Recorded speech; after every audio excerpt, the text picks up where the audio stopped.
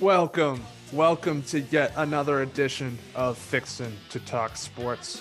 I am your host, Ryan Brown.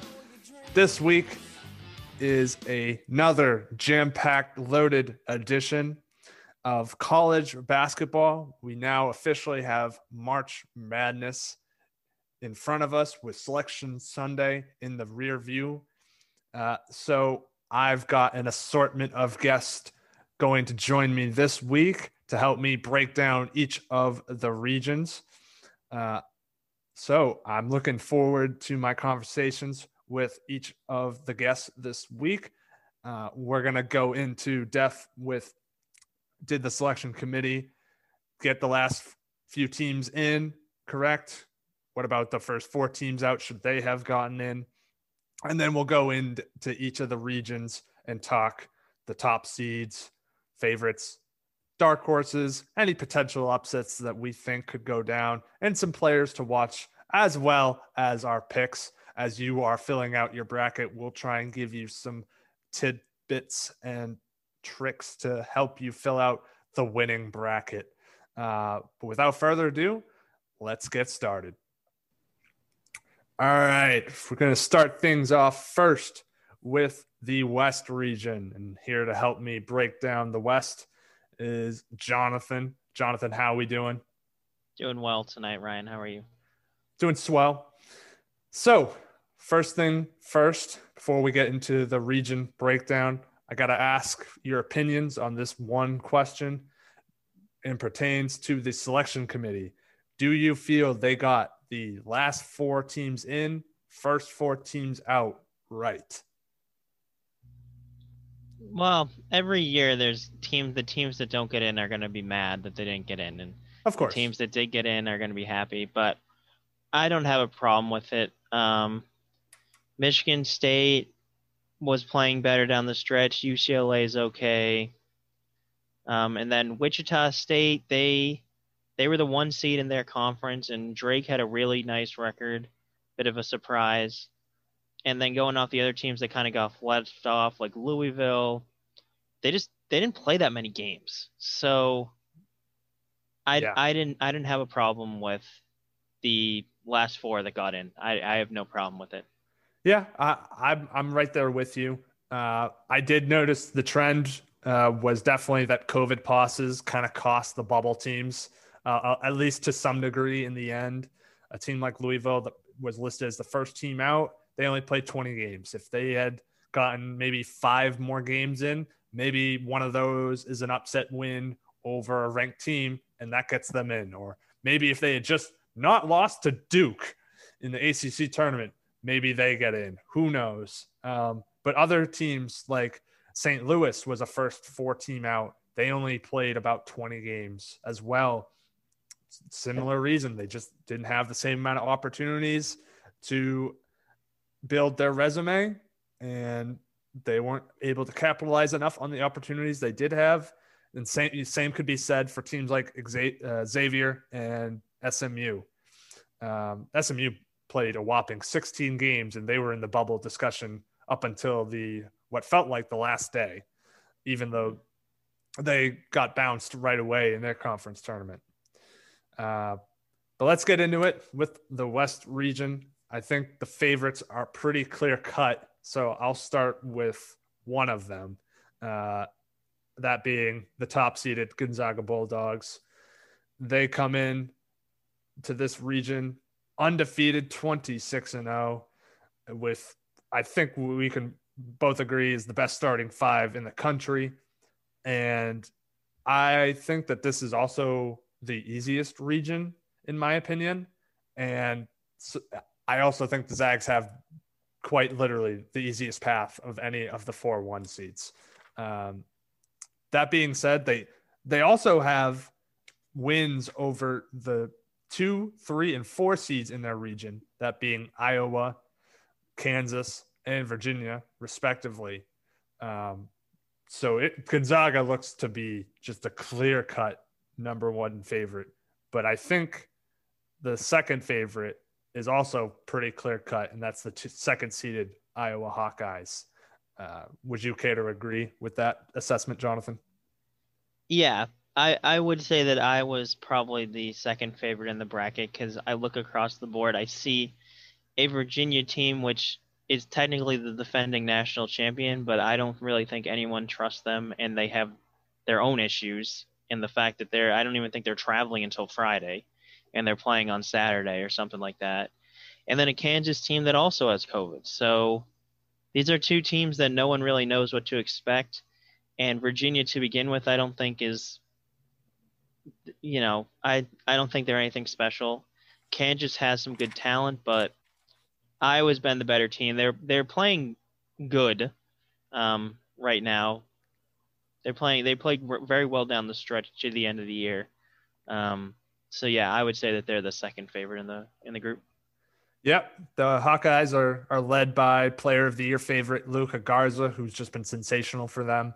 Uh, they've just been heavily tested throughout the year, and that's evidenced by their 8-5 record versus ranked teams. I mean, almost half of their games have been played against ranked teams. That's just incredible to think about it. But that's a credit to how stacked the Big Ten was at the top in terms of their top 6 or 7 teams in that league. But the problem is they're in the region with Gonzaga, and they did not perform well in their matchup with Gonzaga earlier this year. However, given the issues with Kansas and blanking here, Virginia. Thank you. That would be. I mean, I think it's just it's so tough to not have Gonzaga and Iowa going to the Elite Eight. But we'll get more into that a little bit later in this region breakdown. Let's move on to some dark horses that we think could make some runs here, do some damage in the West region. Jonathan, I'll start with you. Who's your dark horse or dark horses to make a bit of a run here? I will say my dark horse. I'll give you two. My first one is going to be Ohio, the 13 seed. They're playing the 4 seed Virginia. Aforementioned, they have their own issues. If they can upset Virginia, which is a team that certainly has been upset before in the first round, as we know, they would play the winner of Creighton, UC Santa Barbara, which I don't think Creighton or UC Santa Barbara really scares anyone. I think Creighton isn't really that good. They just lost to Georgetown by like 30 in the Big East Championship. Yeah, they got assaulted. So I like Ohio. They're not going to beat Gonzaga if they go to the Sweet 16, but don't be surprised if there's always a high seed that makes a little Cinderella run. Don't be surprised about Ohio. And then the second team I'm going to say kind of hurts me to say it, but I'm going to go with Oregon potentially to make a run here. I did read that Oregon was hurt all season long, but they got healthy at the end. And I'm reading here, prior to losing to Oregon State in the Pac-12, the Ducks had won 11 of their previous 12. Yeah. This is a team that just a couple of years ago, I believe they made a Final Four run. They tend to overachieve a bit in the tournament. They're like there's these teams that overachieve in the tournament, like a Syracuse. They just, Wisconsin. They always feel like they do better than they should in the tournament. And Iowa struggles with size, and I think Oregon has some good size. Luka Garza plays their 5, but he's not that good at center. He's more of a stretch 4. So if you give Iowa some trouble with size, and Oregon has that, they could definitely get over Iowa potentially in the second round, which they'd probably be matched up with Kansas, which again, like I said about Virginia, they have their own problems. So I think if any high seed was to make a run to the Elite Eight, I would take the 7-seeded Oregon for a potential, upset Cinderella story. Yeah, I mean, I like both of those. My dark horse is going to be the winner of the first 4 matchup, whoever that may be, whether it's Wichita State or Drake. The first 4 is always good to produce one team that wins multiple games in the tournament and is dangerous to be a Sweet 16 threat. And this year, I think that team will come out of the West region from that matchup, whether it's Wichita State or Drake. I don't trust USC. I think they're a less than stellar, just unintimidating 6 seed that is just that there's just a potential there for momentum from the first 4 to carry over to that 6-11 matchup. So I definitely would like I'll say Drake wins it. So I like Drake to move up, to beat USC, and then I wouldn't be surprised if they beat Kansas. Now the appealing game, the matchup would be for Wichita State to win and make it to the second round and face Kansas. That would be an in-state affair, and that would be a very good one. But regardless of who it is, I do like that first 4 winner to not only pull the upset in the 6-11 matchup, but I think they could take down Kansas as well, given Kansas's issues that you've spoken to. Yeah, and you mentioned that you think they might make the Sweet 16. If it is Drake, do you know what state Drake is in? They are also in Kansas, I believe. No, they are in Iowa. Oh. So if that would be a potential another in-state rivalry you could have in the Sweet 16. So yeah, sleep on those. Ooh, that's another spicy one that I might have to look forward to. But that's really the only dark horse that I see here. I'm not really with you on the Ohio one, although Virginia is certainly definitely vulnerable. I don't think that Ohio has a Sweet 16 run in them, but I think we can agree to disagree. But otherwise, I just don't see. I don't see another sort of middle seeded team or double digit seed that's got a Sweet 16 run in them. But let's go and continue that thought with our potential upsets for this region. You've mentioned Ohio over Virginia. Are there any other upsets that you have in this region, Jonathan? I think USCB can beat Creighton. Those are your trendy 5-12, 4-13 upsets. You normally have, the 5-12 is the typical. I think it's like 50% of like the last like 10 years, the 12 seed has beat the 5 seed. And then the 4-13, I feel like you normally have like maybe 1-13 that knocks off a 4. So those are your traditional upsets. But I really don't see Gonzaga is not going to lose. I don't see Iowa losing. I don't see Kansas losing. I think that it's for the top seeds. I think it's going to be chalk, at least in the first round. Yeah, I honestly, I actually agree with you. And I hate to agree with you for the sake of debate, but in this region, the only upset that I'm seeing here is the first 4, the 11 over the 6. And I guess if you call 9 over an 8 an upset, but I think most basketball people or bracket minded people will say an 8-9 is a coin flip. It's not really an upset in the sense of the word. And you said it, you view it as like the easiest bracket to pick, which I see easy as synonymous with chalk. Exactly. So my second closest upset in this bracket, in this region, is 9 over 8. So I see a lot of chalk in this region. The only chaos that I really see is whatever chaos the first 4 team can wreck. But let's move on to players to watch. We've kind of talked about Luka Garza a little bit, and Gonzaga's starting 5. I mean, whether it's Jalen Suggs, Killian Tilly, you name it, that team has just been outstanding.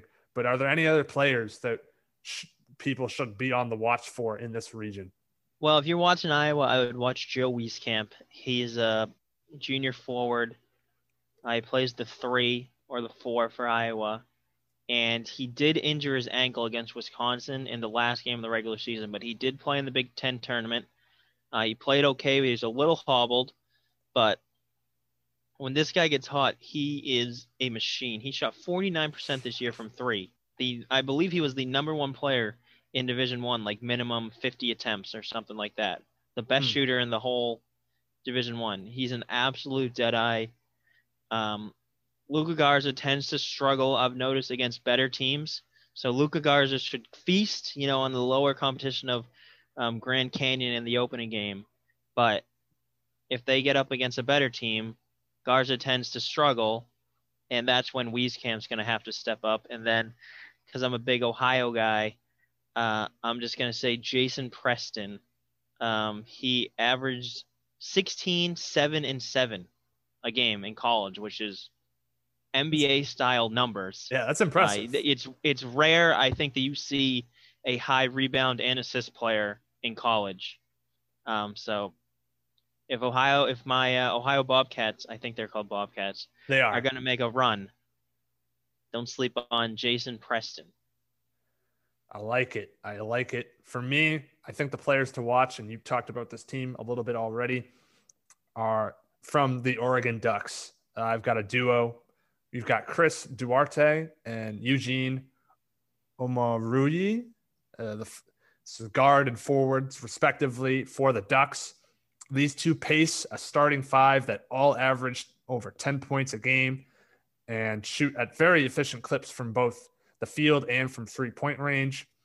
In my mind, if anyone is going to stop a potential Gonzaga-Iowa rematch taking place in the Elite Eight, I think it's going to be Oregon, and I think it's going to be behind Duarte and Eugene having great days. They're both averaging over 15 points a game. But if they are going to spring that upset over Iowa in the second round, those two are going to have to spearhead that upset bid. So let's move on to double-digit seeds that we think can make a Sweet 16 run. The problem with that is I don't think there really are a lot in this region, as we were harping on talking about dark horses. For me, the only double-digit seed that I think has a chance of making the Sweet 16 is that first four. And Jonathan, do you think any other team besides Ohio has a chance here? I really don't. I mean, maybe UC Santa Barbara. If Ohio and UC Santa Barbara were in, then that would guarantee you had a high seed in the Sweet 16. Yep. But no, I think you're right that this bracket is pretty chalk. There's not that. These are all lower seeds that I wouldn't say they're like big names. Like you have Santa Barbara as your 12 seed, Wichita or Drake as your 11 seed, and VCU as your 10 seed. These aren't no Power 5 schools as high seeds, which I think limits their ceiling because they don't have as much, talent, pure talent as the Power 5 higher seed schools might have. Yeah. And they just don't have that sort of tournament success either. They may get there winning multiple auto bids in recent years, but they don't produce in that first weekend. Maybe they're good for one upset, but usually not multiple. So I got to agree. But let's get into our picks for this region, our Elite Eight picks. I think we're going to be in solid agreement that it is going to come down to Gonzaga and Iowa. I have the Zags taking out Iowa and advancing to the Final Four. Would you concur? I would. The only way I can see Iowa maybe beating Gonzaga is if they get really hot from three. But they played earlier this year, as you mentioned. Gonzaga really, Iowa was down 20 at one point, like in the first half, the early second half. They made a little run towards the end that made this game score a little bit closer than it really was. But Gonzaga, they're a wagon. They're a wagon. Yep. So we got Gonzaga over Iowa all around. But feel free. Would you like to give out the rest of your Elite Eight picks before you get into your Final Four? For the other brackets, Yes, sir. okay, I have Purdue, Ohio State, Illinois,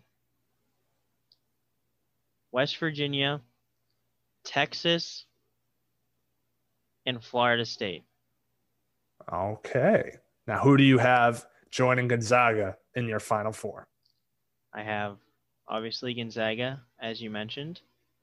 I have Ohio State, Illinois, and Texas. Ooh, okay. All right. I like where you're going with this. I'm going to save my Final Four picks for the end. So let's hear who you've got going to the national championship and who you've got taking it all. Okay. As of right now, this may change as things develop. Don't take this.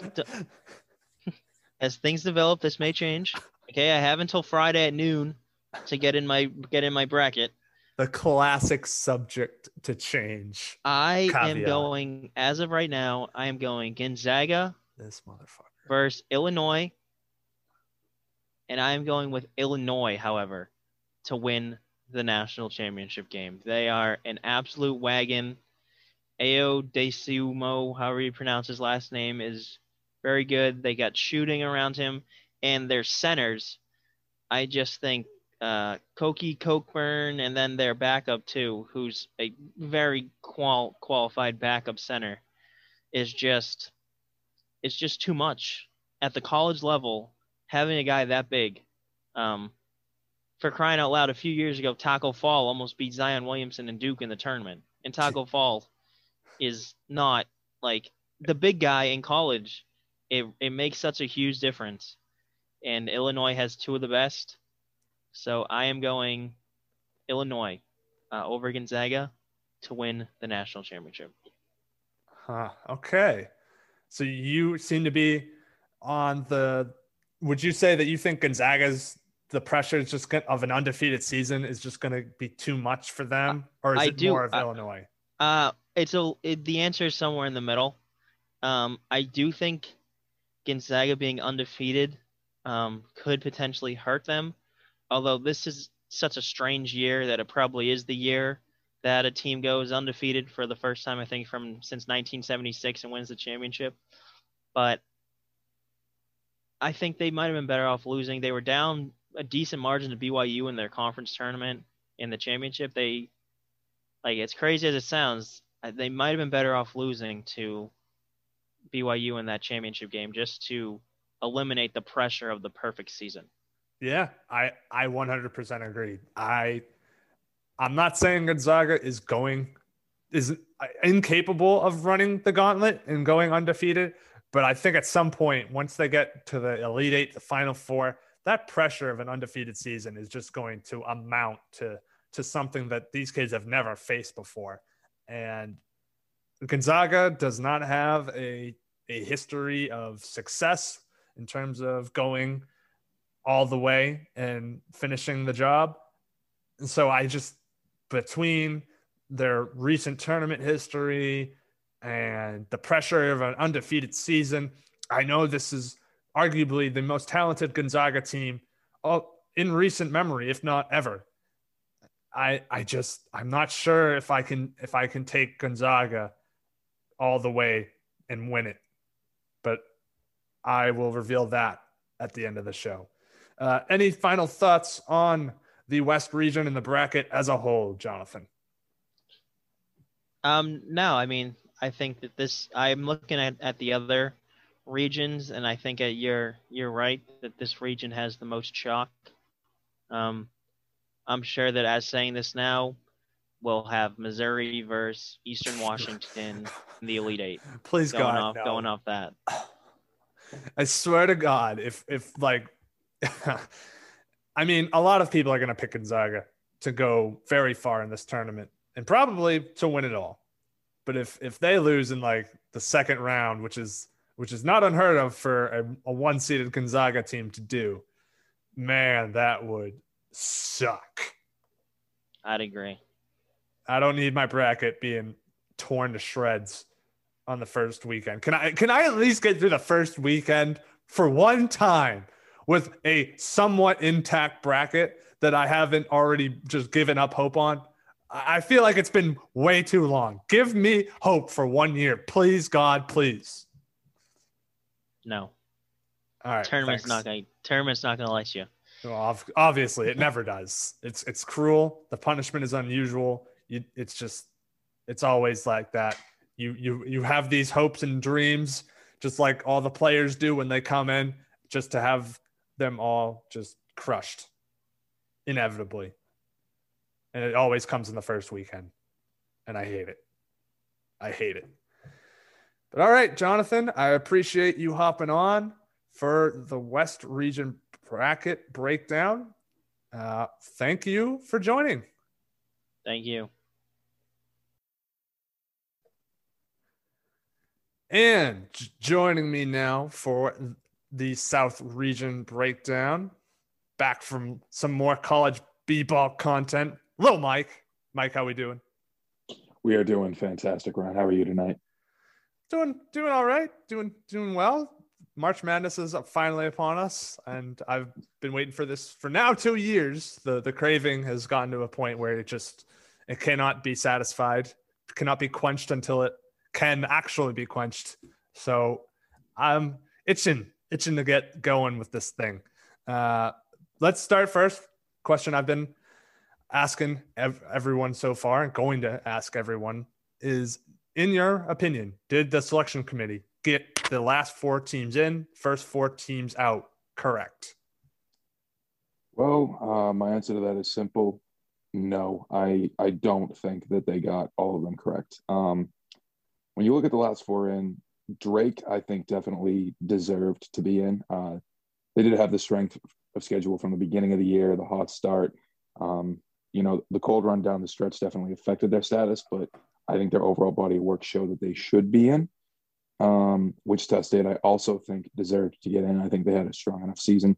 Where I think they got it wrong and screwed it up the most was Michigan State. I don't think Michigan State's resume on the whole was good enough to get into the NCAA tournament.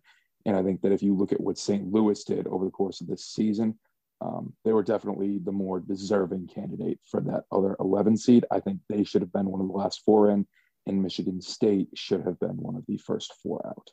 Yeah, I'm just surprised that Syracuse got off scot-free as an 11 seed that didn't have to play a single play-in game. No first 4 matchup for Syracuse this year.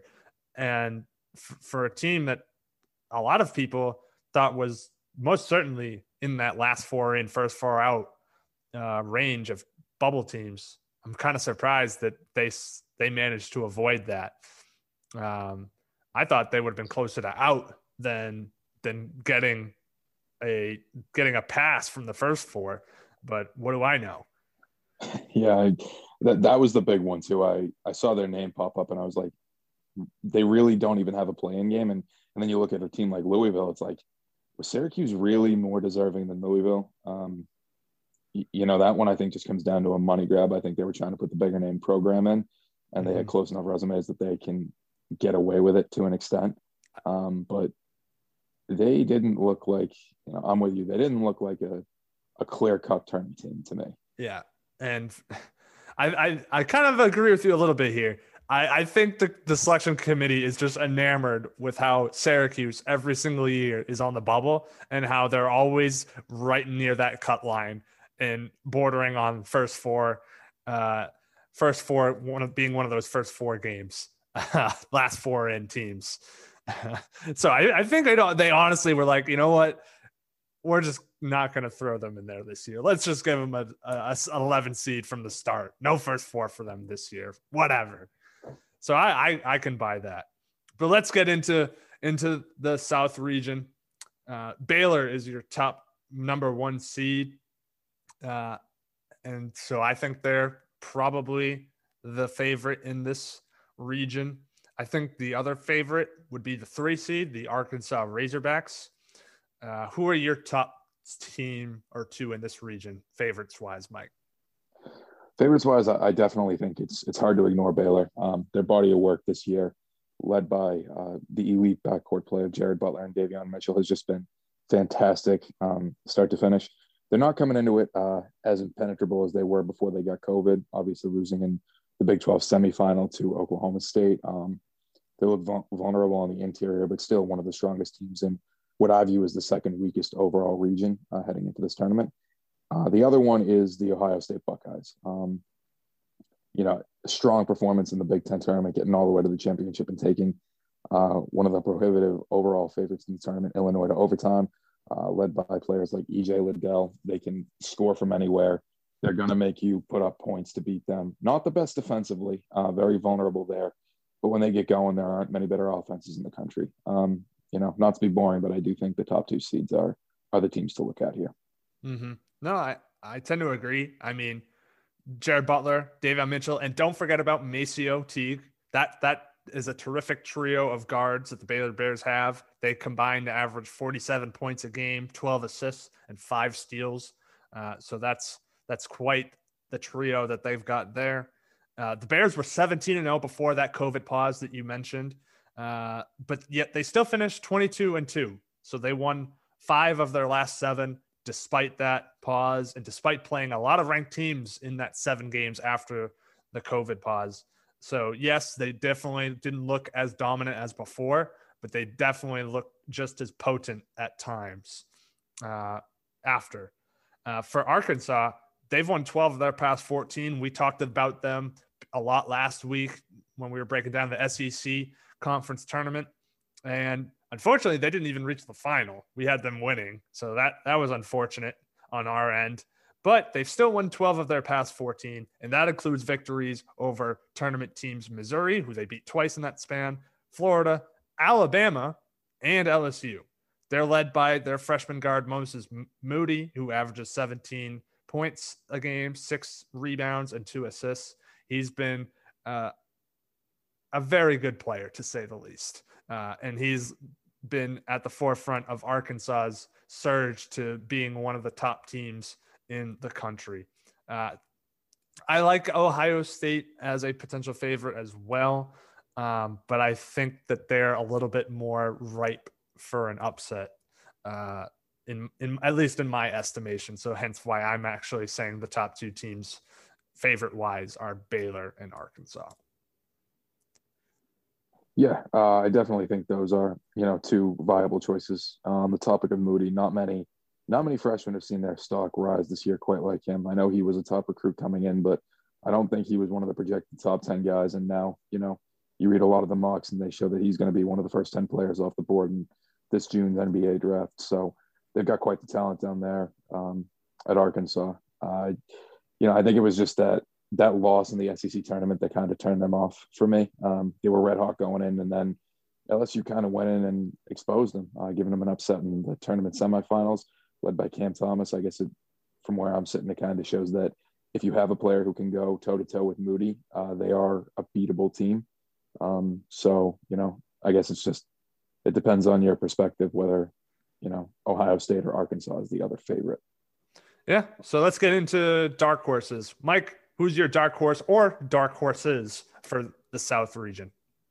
All right, so in looking at the South region as a whole, one of my dark horses, the Texas Tech Red Raiders. They're a team that was extremely competitive in one of the most competitive conferences in the country this year, the Big 12, ranked for the majority of the season, led by Mac McClung, who just screams tournament hero type. The guy's the kind of a player who can put the whole team on his back, help his guys make a run, and get them deep into the tournament.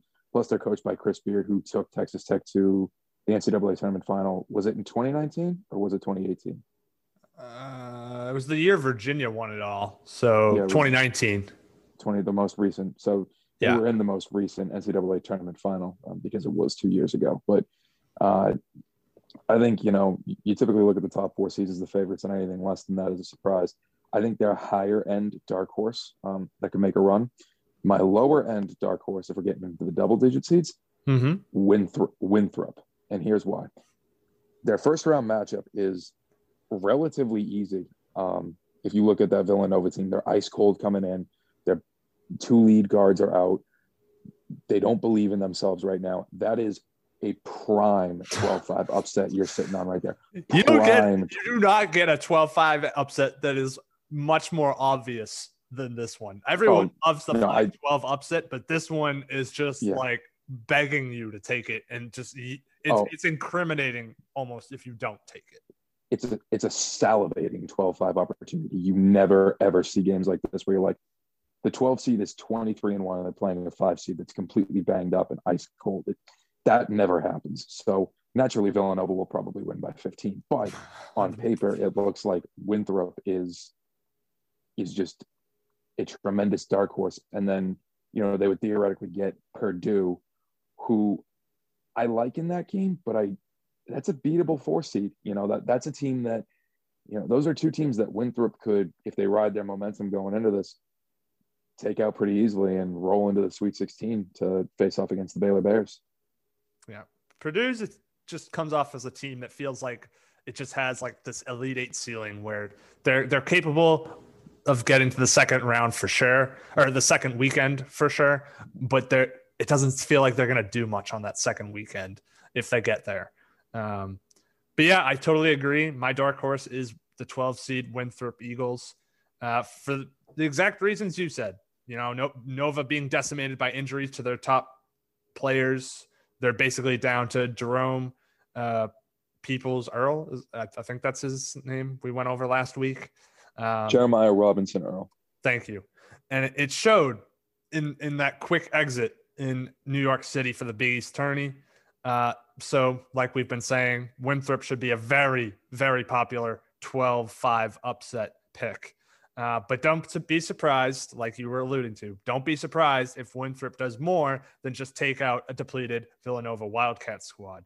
They're averaging nearly 80 points per game. They come in with that 23-1 record, which just, obviously they weren't really playing anyone because they couldn't play anyone because those mid-majors, they really didn't get a shot to play teams out of conference this year. But they've shown the ability to score with anyone and beat just about anyone put in front of them. So for that reason, I'm 100% with you on Winthrop. I think that they are definitely a candidate to make it to the Sweet 16 in the second weekend of this tournament.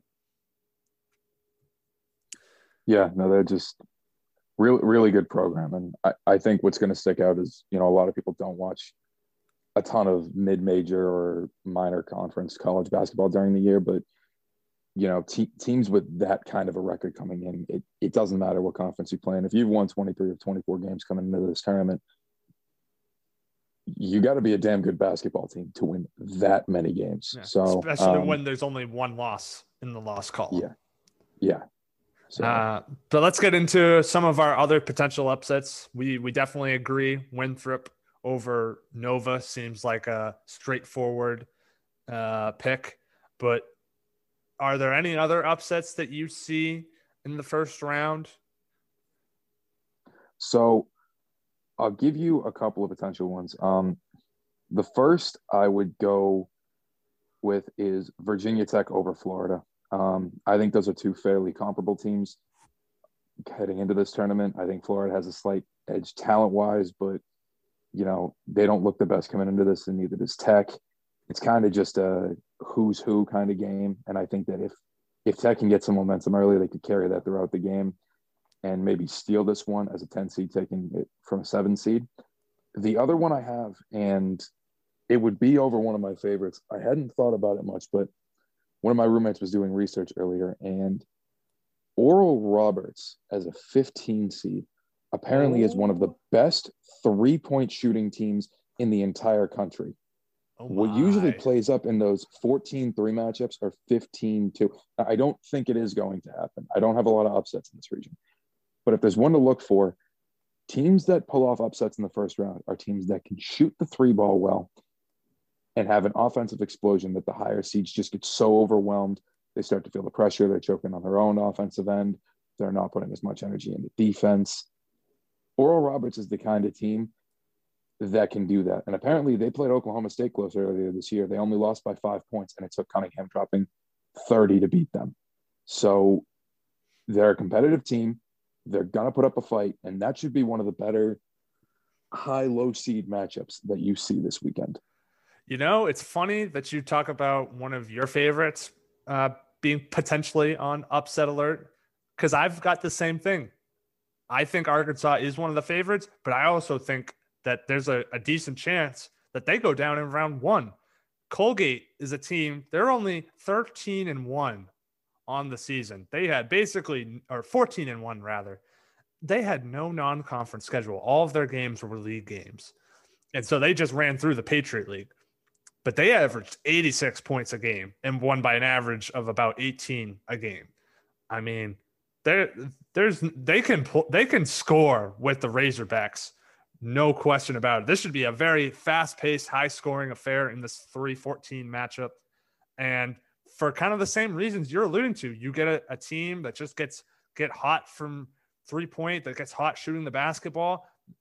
You never know what might happen.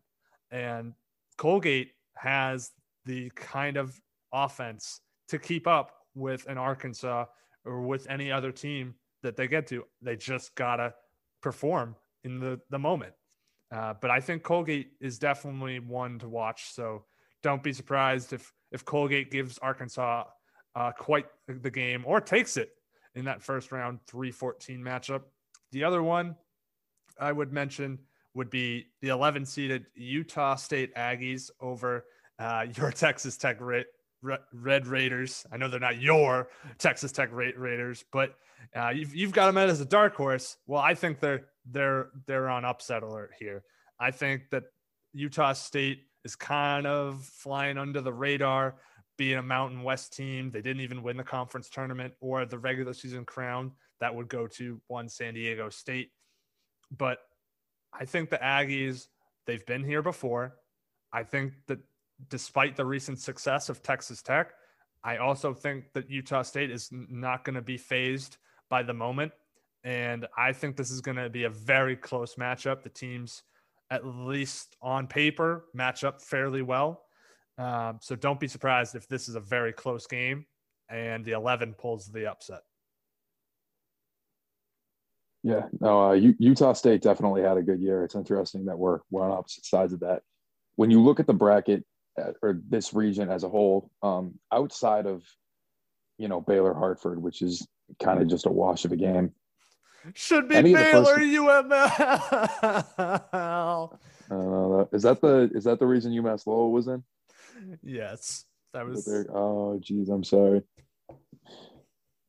It's okay. They would have been in the first 4 game anyways if they had made it. So, yeah.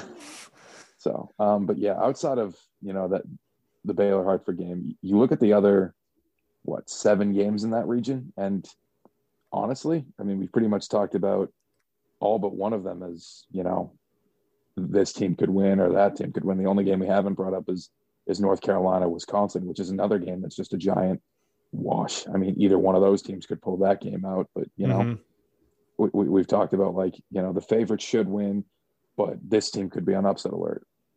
Ohio State should win, but Oral Roberts could pull it off. Mm-hmm. Arkansas should win, but Colgate put up 86 points per game. Florida, Virginia Tech's kind of a wash. Utah State's red hot coming into this. So the whole first round of this region should be very exciting and play into a lot of close matchups that come down to the wire. Yeah. So let's talk about some players to watch in this region. We talked about Baylor and their terrific trio of guards, but you talked about EJ Liddell for Ohio State. Well, I want to bring up Dwayne Washington Jr., the guard for Ohio State. He averaged 23 points a game, 6 boards, 3 assists in the Big Ten tournament, leading the Buckeyes all the way to the tournament final, where they went down in overtime to the Illinois Fighting Illini. But he looked really good in that championship game. He dropped, I believe, 32 points in that game. He willed Ohio State back into that game. Whenever Illinois went on a run to try and outdistance himself, Washington was the guy that sort of willed them back into it. So if they've got Washington Jr. and Liddell both going, yeah, it's going to be tough for anyone to take them out. Any other players that you would want to speak to in this region, Mike? Yeah. One I talked about earlier was Mr. McClung from Texas Tech. I know you got them on upset alert. I think that game could be one of the more back and forth games that we see. But he's the kind of guy who, when he gets going, he's really difficult to stop. He carried them at times this year, showed the clutch team when he hit a go-ahead three-pointer against Texas with, I think it was like zero point 0.3 or zero point 0.1 seconds left on the clock. Mm-hmm. I think he averaged 16 or 17 a game this year. Senior lead guard. This is his swan song. He's going to want to go out on top, and he's going to leave everything on the floor for them. The other one, I would say UNC big man, Day'Ron Sharpe. He's not the senior, that's Garrison Brooks, and he's not either of the two five-star. Oh, no, Sharpe is, excuse me, I got it backwards. Armando Bacot is the one I wanted to bring up. Sharpe is one of the two freshmen along with Walker Kessler who comes off the bench. Bacot was one of the best big men in the ACC this year, and he looked fantastic in the ACC tournament. Was one of the more impactful players for North Carolina every time out on the floor. He was one of the leading scorers down the stretch, fantastic rebounder, quality defender on the inside. If they're going to get past Wisconsin and give Baylor a fight, he's going to have to be equally as good in this tournament as he was in that one. If he has the kind of positive impact that he had in the ACC, they're not going to be an easy out, and they're going to push Baylor to Baylor's limit, which, as has been shown, Baylor can crack against a good team. Yep. I agree. He's going to have to be the guy if the Tar Heels want to have any shot of getting out of the first weekend. So let's kind of circle back and talk about the double-digit seeds that we think can make a Sweet 16 run. I think we're both in agreement that Winthrop is definitely one, given their path. At least I do. Would you agree with that? I would agree with that. I think that, they're pretty much, in my head, they're a mortal lock to beat Villanova. That's not necessarily a good thing because there's no guarantees, but of course, they're the double-digit seed that makes the most sense to get through that first round game. And at that point, Purdue's a beatable team. I could very well see them making a Sweet 16 run.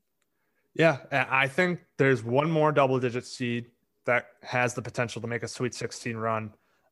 And it's kind of harping back to my potential upsets. I think that both the 3 and the 6 could go down. And if they both go down, then that guarantees that we get a double-digit seed advancing to the Sweet 16 in the form of either Utah State or Colgate. So in that scenario, I would like Utah State. So for that very reason, I actually think Utah State has a decent shot of making the Sweet 16 here.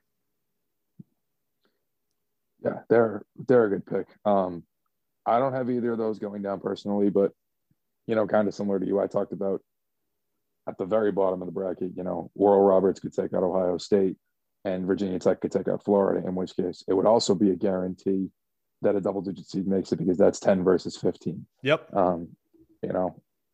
I personally don't have – I have one of those two in my bracket, but if Oral Roberts takes out Ohio State, I think they're good enough to take out Virginia Tech. And at that point, I would probably bank on them beating Tech and being a 15 seed in the Sweet 16. Whew. That would be spicy. Harping back to the days of Dunk City, Florida Gulf Coast. Oh, that was a fun ass team to watch for sure. But all right, it's time to make some picks. We've already alluded to some of them, but we're gonna make them official. All right, Mike, who do you have in the Elite Eight for the South region, and who do you have winning and advancing to the Final Four? All right, so I know we talked about the potential upsets, but I do have the chalk matchup in the Elite Eight. I have Baylor versus Ohio State. I think they're the clear-cut two best teams. Outside of Arkansas, who you mentioned, I don't see any of the other teams in the region as being good enough to make that deep of a run and get that far into the tournament. And when push comes to shove, I think the Ohio State Buckeyes are going to the Final Four. I think that Baylor is going to crack. Ohio State has an offense capable of putting up 85, 90 points on them. I think that Baylor's interior play of late has been really costly, and it's not going to be an issue early, but it will become an issue when, they're forcing it to the inside too much or they're getting stretched out to the perimeter. And I don't know. something about the way Baylor's been playing lately tells me they're not a Final Four team. So for that reason, Buckeyes win the South. You know, sometimes you really want to just agree to disagree just for the sake of debate. I can't do it here. I full-heartedly agree with you. I also have Ohio State and Baylor in the Elite Eight, and I also have the Buckeyes over the Bears in this matchup. I would have Ohio State moving to the Final Four. I like what I saw in that Big Ten title run.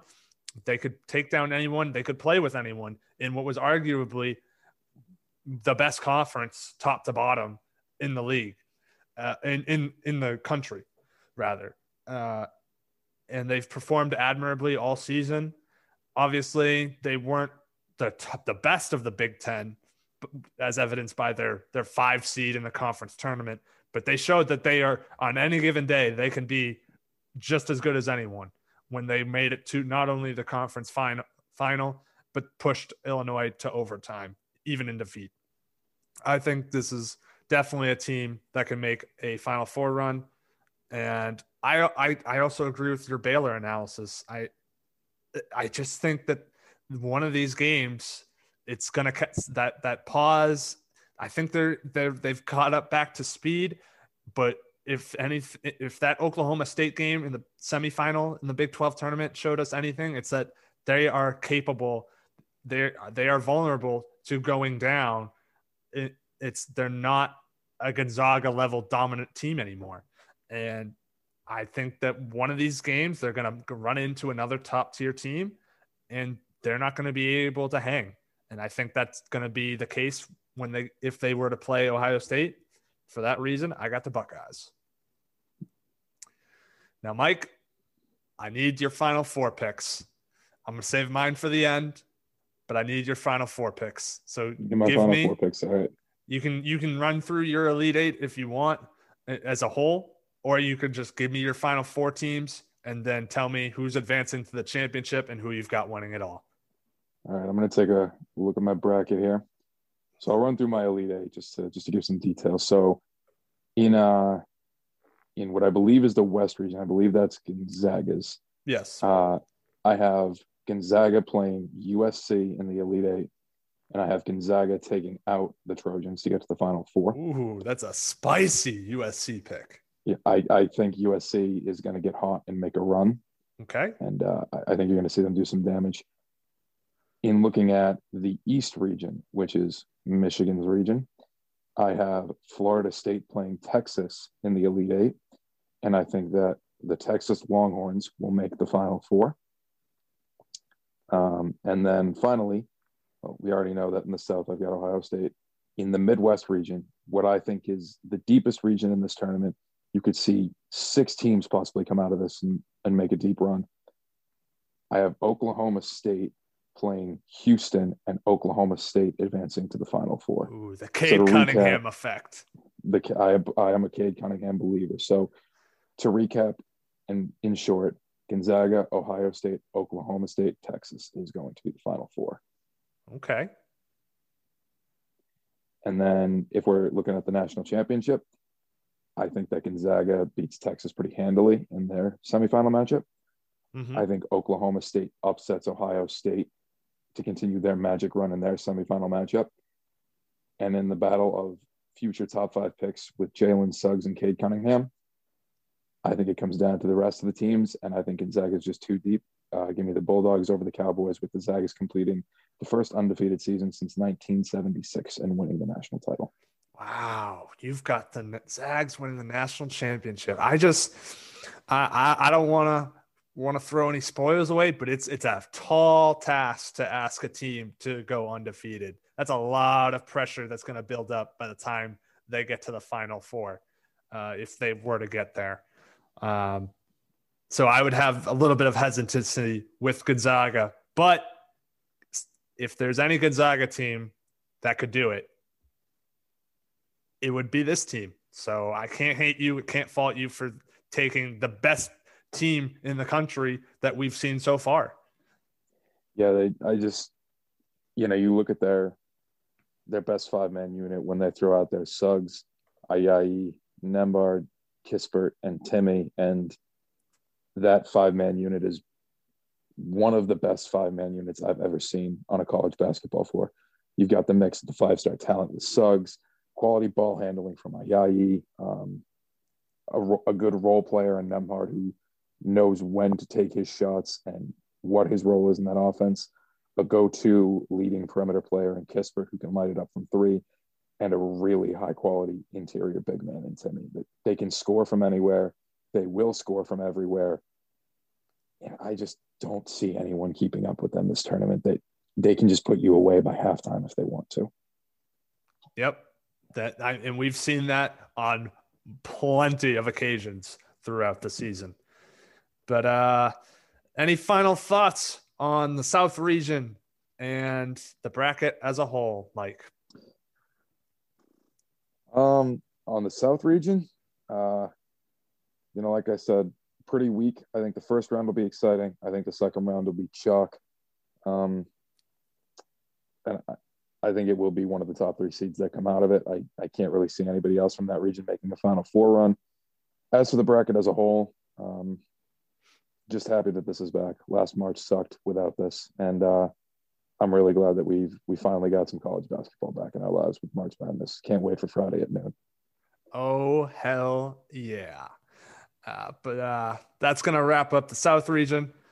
Mike, thanks for hopping back on. Appreciate you. Of course. Thank you for having me back. All right. Now joining me to help break down the East region, we've got producer Nietzsche, not in producer role this time around, and Squid back again. Fellas, how we doing? Oh, I'm excited to be here. Talk some March Madness, baby. Yeah, same here. Excited for this tournament to get going. Finally, having a tournament again is going to feel pretty nice. Yeah, we've waited 2 long years for this one, so it just feels extra special than ever before. But I want to start with one question before we get into the breakdown of the East region, and that pertains to the last 4 in, first 4 out. Do you guys feel the committee got those last 4 teams that are in the first 4 right? I mean, I'll defer on this one over to Nick. Let's see. So just I'm reminding myself here, refreshing of the last 4. That last 4 that made it in. Is that all the 11 seeds, correct? The ones that have to play to get into the playing games. Yeah. So 64. Yes. So Wichita State, Drake, Michigan State, UCLA. Yeah. I'll tell you this. I was a little surprised in Michigan State, given their record is not great, but I understand the decision given that they are kind of playing in a really tough conference. And I think they had some COVID issues. I heard a lot of talk that they were a lot better of a team than their record would dictate. We'll see if that's true going up against UCLA. If that's true, then I feel like they shouldn't have too much of a problem with Pac-12 UCLA. Drake, I'm happy Drake getting. They had a really good season. I don't really feel too strongly about Drake. I'm just going off of the fact that they had a pretty good season. But I like to see a mid-major get rewarded a little bit for having a good season. Quite the surprise that they got in the way that they did. A lot of the mid-majors usually obviously have to win their conference to get in. And outside of that, all right. So now remind me of the first or the last, like the first 4 out. I believe it was Louisville. Yeah. It was Ole Miss, St. Louis, and frick. I don't remember who the other one was. You said Ole Miss, St. Louis, Louisville, and was it Colorado State? It was Colorado State, yes. Yes. Okay. I think all those were pretty much expected. I think those decisions were pretty good. The only thing I will say is, man, I think Providence got snubbed, bro. Oh, shut the hell up. You take that asinine nonsense and you get the hell out of here. But I do agree with that assessment. I'm a little shocked about Syracuse not having to even be in the first 4, just getting a straight 11 seed. But other than that, I do agree with your assessment. Michigan State beat some really good teams there at the end. They got off to a really, really poor start in conference play, hence their really subpar record at 15-12. But they beat the likes of Michigan Ohio State, and I believe Iowa or Illinois towards in that last final weeks of the season. So they really picked up some huge wins, and that clearly went a long way in the committee's eyes. But let's get into the East region. Oh, real quick. I want to touch on. Yeah, please go ahead. I think we just see a consistent trend every year. You mentioned Syracuse. Syracuse is just always a team that you just like. There's no like they're probably going to run the border, huh? And they somehow just sneak in every single time, no matter what happens. Every single year. Do you think they have an in with the committee where like they're like, we got to make the tournament like every year, or like we got the blackmail on the committee or something? Like they got something going on in the inner works. I 100% agree. I think that they are just the darling of the bubble, and the committee has this infatuation where they're sick of putting them in the first four. So this year they were like, nope, you're just going to get the 11 seed. To be fair, they usually prove their worth in the tournament. So I do agree. I have no complaints. They usually go on runs. And the other thing I wanted to say about the teams that just snuck in, you have to put Michigan State in there. This is when Mr. Izzo, some people like to call him Mr. March, thrive best, is when he is a underdog and not a favorite. So I'm excited to see what Izzo can do. I mean, I'm a huge Michigan basketball fan, so I hate Michigan State, but I'm excited to see what they can do in there and make some noise. I agree. So let's get into the East region breakdown. All but three teams in this region made it to their conference semifinals. The exceptions were Michigan State and UCLA, who lost their first game of the conference tournament, and Maryland, who beat Michigan State and then lost. But everyone else actually made decent runs in their conference tournament. We've got plenty of auto bid winners in this region. I think the favorites in my eyes it has to be Michigan as the top seed, but I also think Texas is definitely a favorite in this region. Nick, I'll start with you. Who are your favorites in this region? Yeah, well, outside of the obvious in Michigan and Texas, I don't want to take up too many other teams to give Squid a chance to hop in. So I'll pick one that I'm looking at. Gonna be I might have to say this for later. I got a lot of thoughts. I got a lot of opinions on these teams, but I'll go with Alabama on this one. Right now I'm looking at my bracket, the way it's set up, and I've got a Sweet 16 matchup of Texas and Alabama, and that one will be a freaking doozy if it happens. I think Alabama has been one of the most consistent teams in the season. I mean, they shot up the top 25 somewhere along the middle of the season, and they haven't really moved since. I think they're a pretty talented team, and they have a good chance. I think they lucked out. Maybe not so lucked out, but I think they had a good draw as far as their region, which I would say the same thing for Texas, being that Michigan, yes, they're a 1 seed, but I do believe that they are the worst 1 seed of all the 1 seeds, and not having to deal with like Gonzaga, and who's literally undefeated, and Illinois, who just seems like an unstoppable monster. That is definitely what I would feel most comfortable going into the East region as Alabama or Texas, or really any other team in this region outside of Michigan. So I definitely look for Alabama to have a good chance to make a run in this region, as with many other teams. So for that reason, I'm going to let Squid hop in and give his thoughts. Oh, yeah. So when I first came across this, it came to me as the region of death. And I say that for a few different reasons. The first thing I'm going to say is the battle in the round of 32 between UConn and Alabama, whoever wins that, in my opinion, is going to end up in the Elite Eight. I just UConn is a scrappy team. I love what Hurley does, especially in Rhode Island a few years ago. I know some people aren't as high on Hurley as I am, but I think UConn has a little run in them. So I'm excited to see what they can bring. But the one thing I will say is, as much of a Michigan lover as I am not very confident. To be completely honest with you, our glue guy, Isaiah Livers, is I'm not sure what his status is for the rest of the tournament. I believe he might be out for the whole tournament. And if that's the case, I mean, I'm still unsure. They don't know the exact timeline, but if that is the case, Michigan is going nowhere fast, and I could honestly see them getting knocked out round 2 to LSU. Yeah, I kind of have to agree with you there. I mean, Isaiah Livers, he averaged 13, 6, and 2 on the season. Like you said, a glue guy. But they still are absolutely a force to be reckoned with.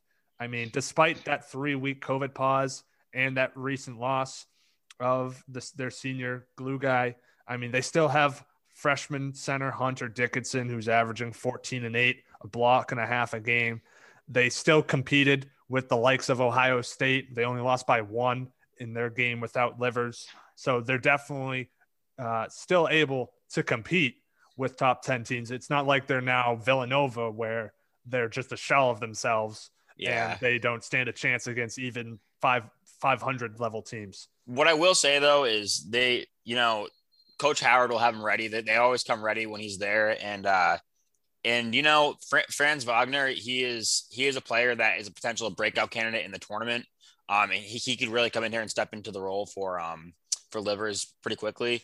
And Michigan has tons of wings up the bench that can play big minutes, and they were high recruits. So you could see some guys come in and step in for Livers pretty easily. But, Livers is a senior, and that's some big leadership to lose in there. But then again, Michigan has a lot of seniors. So I just wouldn't be shocked if they get knocked out early. At the same time, who knows, maybe they'll find themselves in the Final Four. Now, Texas, on the other hand, they come in pretty hot. They won the Big 12 tournament, although it only took them 2 games to win that conference tournament because Kansas had to withdraw due to COVID issues. But Texas, they've been hot and cold, but lately they have been scorching hot, and they've been tested throughout the whole season. They went 7-6 against ranked teams this season. That's 13 games against ranked teams out of the, what was it? How many? I have it in front of me. They played 26 games this year. They went 19-7, and half of them were against teams that were ranked at the time they played them. That just is a battle-tested team. So I would certainly not be surprised if the Texas Longhorns had a deep run in them, especially the way they played in the Big 12 tournament. Would you agree, Nick? Yeah, I mean, listen, this is the best Texas team that they've had possibly since Kevin Durant's team in 07. The absolute sheer length that they have on this team with Greg Brown and Kai Jones and Jericho Sims cannot be understated at all. And like you said, it feels like this season for Texas, in my opinion, has been the most stressful season of Texas basketball I have ever watched. Because like you said, 13 ranked opponents that they had to play against out of like 26, so half the total. I mean, it feels like every other day they're playing another top 10 team, not even just top 25, it's another top 10 team. Such is life in the Big 12. Yeah, I mean, they didn't have to play Baylor twice, so I mean, I was kind of happy about that because Baylor is just amazing. But they seemed to have Kansas' number the whole season. Not going to say that it would have been an easy win if they had to play Kansas in the Big 12 tournament like they're supposed to. But look, I'm not going to complain. You can't really change what happened. I've been loving the way they've been playing. They played hard, they battled their way through Oklahoma State, another scorching hot team in this tournament, and one of the billions of Big 12 teams. I mean, it's crazy. But yeah, I am very hopeful for this run because I feel like Texas usually makes the tournament every year, but they don't really make it far. And I'll always be haunted by the Northern Iowa half-court bank shot that sent them out some years back, because every time I have to go hype myself up for the tournament by watching like the biggest shots in March Madness history, like buzzer beaters, it's compilations of the best things ever. And I always have to watch Northern Iowa once shatter Texas's hopes and dreams in the NCAA tournament. I blocked out what year it was completely. It's okay. I get constantly reminded of CJ McCollum thrashing and picking apart single-handedly Duke that one year back in like 2013 or 2014, whatever year it was, including today. So I understand your pain. Good times, man. Good times. Very Love good. CJ McCollum. Very, very great times. But let's move on to our dark horses for the East region. Squid, I will start with you. Who's your dark horse in the East region? Ooh, dark horse as they're going to come out and potentially make the Final Four, or dark horse as in they'll just make a little noise. It's up to your interpretation of the definition. Like in my eyes, the definition is if you're taking like a 5 through an 8 seed, then they've got to be going Elite Eight at least. Okay. If you're taking like a double digit seed as your dark horse, then they just need to get to the second weekend, Sweet 16. Okay. Yep. So I have two. The first one is the 8 seed LSU. You obviously saw them make a major run in the SEC tournament, losing a pretty close game in the finals there. They got a pretty decent backcourt there, and I don't know. I could see them making a little bit of noise. They're a scrappy team. And the other team that I think, and it's clockwork. Izzo, when he's a lower seed, they make things work. And like you said, they had a slow start. They've started to figure things out slowly since they beat some good teams. So, man, if they can pull an upset off against Texas, I could see them making a run all the way. Potentially just meeting up with Michigan or LSU later on, or I guess Florida. I mean, if Florida State could sneak in there, but I really do think Michigan State and LSU are two sleepers in this part that I really like. Yeah, I tend to agree. You can never count out a first 4 team that is coming in with that game of momentum. They've got their legs underneath them already. They've got the shot going. So never count out a first 4 team, especially a Michigan State one that's got plenty of top tier wins to their name. And I also agree with your LSU. They are also my dark horse. They just have firepower in both the front court, whether it's Trayvon Watford or Darius Days, who both average over 11 points a game and 7 rebounds. And backcourt. They've got an electric backcourt in Cameron Thomas and Javonte Smart. Cameron Thomas, 23 points a game as a freshman. I mean, what more can you say to that? I talked about him with Mike on the pod last week and can't really say enough about him, especially how he played in that SEC tournament. So don't be surprised, like Squid said, if LSU makes it to the second weekend, especially if Livers is still out from Michigan, which he's out indefinitely. Who knows when he'll be back? Nick, who's your dark horse or dark horses? Yeah, well, I mean, LSU has to be the top option, but another team I'm kind of giving a look is Maryland. This is a team that was able to take down Illinois earlier on in the season. They play in another big battle-tested conference, such as the Big. So they've been through the ringer all year. The record is not fantastic, but the fact that they're over 500 in that conference means they must be a pretty damn good basketball team. And look, UConn's been playing well, but look, UConn's been playing in the Big East Conference, and the Big East Conference sucked this year. Wait, I thought the Big East was the best conference. Not this year. Every year before this year, the Big East was the best conference. Then UConn came in, and the Big East Conference sucked. So, I mean, who's really at fault here? I blame UConn for the sucky conference this year. Going off of that, I think Maryland obviously has a good chance to win this game. It's going to be really close with the way UConn's been playing as of late. This game was going to be close, and Maryland's got a really tough road because then they got to go likely to play Alabama, and then they probably are going to have to play either, I don't know, BYU, Michigan State, or Texas. Like there's no game that really is in their favor, and yeah, they're a 10 seed, so you wouldn't expect them to have a game in their favor, but still. But I think because of the fact that they've played so many good teams, I mean, you really can't discount experience when it comes to the tournament. So I would watch out for them, and even Georgetown. Georgetown is another team, and when it comes to March Madness, man, you got to ride with the teams that are hot. The teams that are hot are always the ones to watch out for. And I mean, who won the conference championship and who didn't? Georgetown won theirs. They destroyed Creighton. It was a fantastic performance. And Colorado didn't. They lost to Oregon State, and they really blew that one. That should have been a locked-in Pac-12 title for them. But now they gave Oregon State what's probably going to be an absolute thwomping by Tennessee over in whatever region they're in. But watch out for Georgetown, man. If they're able to get by Colorado, they got Florida State. Florida State's a good team, but nothing about them really like just jumps out at me as like the impossible barrier that can't surpass. And then who knows? You could be looking at Georgetown playing LSU or Michigan over there in the Sweet 16. You could mess around and make them little noise in this region. Yeah. There's one more name I got to mention. Who coaches number 15 Iona? I just need a quick I need a quick reference check here.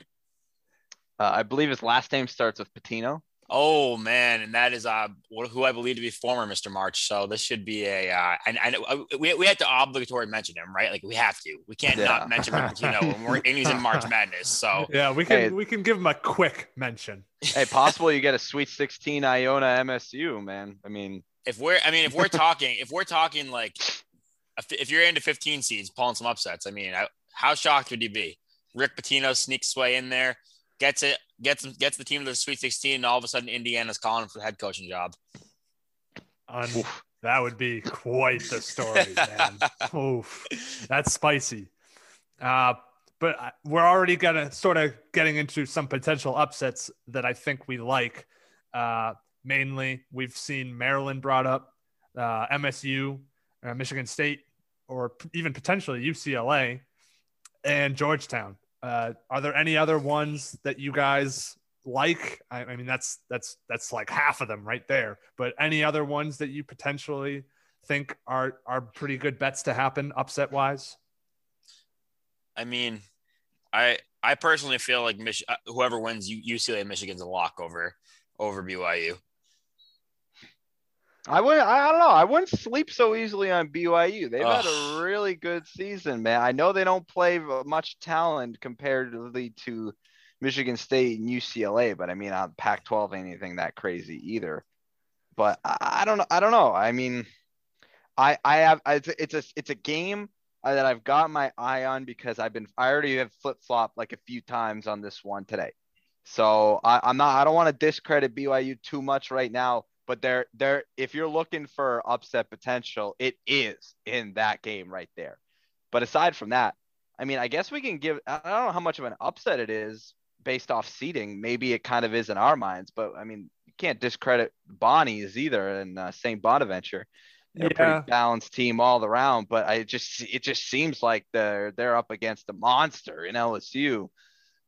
In reality, the seeding is only 8-9, but it feels like it's more like 4-13, really. Yeah, that one LSU was definitely underseeded. Bonnie's got a short end of the stick there, but I mean, Michigan did too. I would agree in that sense as well. That's a dangerous little quadrant in there. But I wouldn't really call a 9 over an 8 an upset, even if it does feel like it. I like that you mentioned Georgetown, and here's why.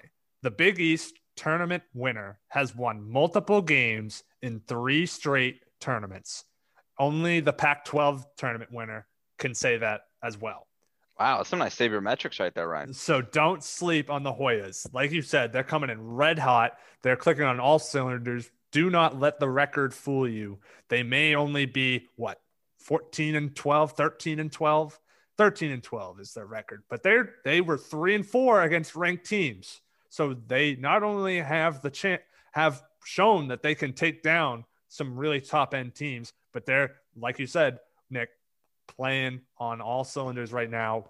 If you want to cash in on some upset bids, it's a classic 5-12 matchup. Can't say no to the Hoyas. I mean, it really just feels like half the region we've already mentioned is being scorching hot coming into the tournament. I mean, it's true. I mean, it just goes to show you, like, anything can happen in March Madness. Man. I think this is the region of chaos. I think this 100%. Is where it's going to just bedlam is going to ensue. The bracket busting region. Yeah, for sure. This is the one that's probably going to be the one where if you try and take chalk on this one, you're not going to have you're not going to get results here. The chalks of the West. Yes, I agree. All right, let's move on to some players to watch here. We've thrown out a couple names already, but Nick, are there any player or players that you're looking forward to watching from this region? Well, I spent some time watching the SEC championship game between LSU and Alabama. And I think you mentioned his name. Is it Watford or Wofford? I forget how. Watford, yes. Watford. Okay. Watford. Yeah, that kid had about 30 points, 30 plus points in the SEC championship game against Alabama, even though they didn't win. But man, he was on fire that game. So if there's anybody I'm looking forward to watching, it's definitely him. Squid? Yeah, there's one player I'm very, very, very bullish on long term, as in becoming an NBA prospect, but also as a college player, and that is Scotty Barnes. Man, he is a 6'9" dynamic player, and I think he's awesome. I mean, him and Greg Brown are they're. I mean, I'm a huge NBA draft prospect guy, and those are two guys I'm just in love with. Yeah, poor Greg Brown. I mean, he hasn't looked too good as of late. I'm more worried his value, NBA value, is tanking. But I guess you still can't argue with his athleticism and his height and all Knowing that. knowing the NBA, he'll find his way if he has athleticism and that height. So Yeah. For me, the player to watch is Herbert Jones, the forward from Alabama. Not only was he the SEC Defensive Player of the Year, he was the SEC Overall Player of the Year. It's not often you get a player that wins both awards, especially with a stat line that he had on the season. Only averaged 11 points a game, 7 rebounds, 3 assists. He did have 2 steals and 1 block a game, but man, what he lacked on the stat sheet, he impacted in reality. He was a force to be reckoned with on both ends of the court, and he has the awards to show it. He did put up numbers, though, in Nashville for the SEC tournament. He averaged 14 points, 10 rebounds, 6 assists, 2 steals, 2 blocks a game. So he totally took over that tournament and spearheaded the Crimson Tide going all the distance, all the way rather, and winning it all and adding a conference tournament championship to their regular season crown. So I think he's more than capable of carrying Alabama to a deep run. So let's go into double-digit seeds. We think this is a region that is ripe for the picking. So who do we think is a double-digit seed that's going to make it to the Sweet 16? Squid, I'll let you start. I mean, I guess I got to follow suit on what I said earlier, and that is Michigan State. It just, to me, if a double-digit seed does make it, it's going to be Michigan State. But I also see what you're all saying with Georgetown. Yep, Nick. Yeah, as much as I like Georgetown, I just hate the path that they've got, and I guess it's a matter of whose path do I hate more between Georgetown and Maryland. Georgetown got to get through Colorado and then seemingly Florida State just to meet Michigan. And Maryland's got to get through UConn and then Alabama. So I don't know. I think it's quite the toss up. But if I have to pick one, I'm gonna stick with the Terps, with the big. I'm going with Georgetown. I do agree with what you're saying, Nick. That is a tough 4 and 5 seeds to have to upend if that is the case. But with the way they are playing right now, I think all bets are off. And I think Georgetown could be not only a team to make it to the Sweet 16, but I think they're going to be a trendy Sweet 16 pick given how well and how much they dominated in that Big East tournament championship run.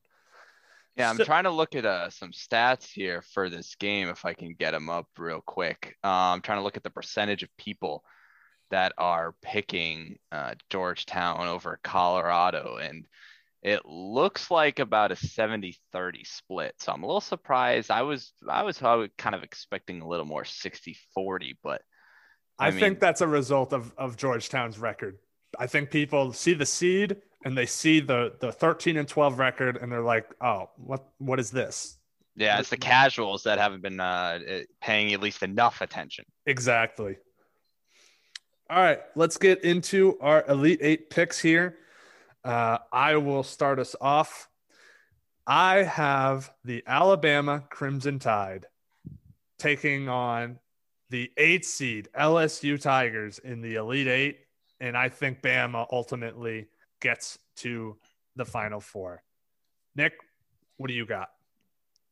As it stands right now, I would just like to put a disclaimer out there that these opinions in this bracket that I'm referencing are very much subject to change because I still can't make it. What is up with the Cool Zone pod and subject to change? Oh, I forgot Jonathan was doing that earlier. Well, look, I'm just saying there's so much that I have to take in and so much more research that I want to do. But regardless, getting to the point, here's where I stand right now. I've got the Texas bias working them all the way to the Elite Eight to face Squids, the Michigan Wolverines. But the realistic mind in my goddamn head is going with Michigan, unfortunately. I think that if that game happens, and it's gonna stress me out so much because Elite Eight it just feels so good for once for them to make a run there, and I just think if they get there, I can see Michigan really ending it for them. So I'm gonna go with Michigan over Texas in the Elite Eight.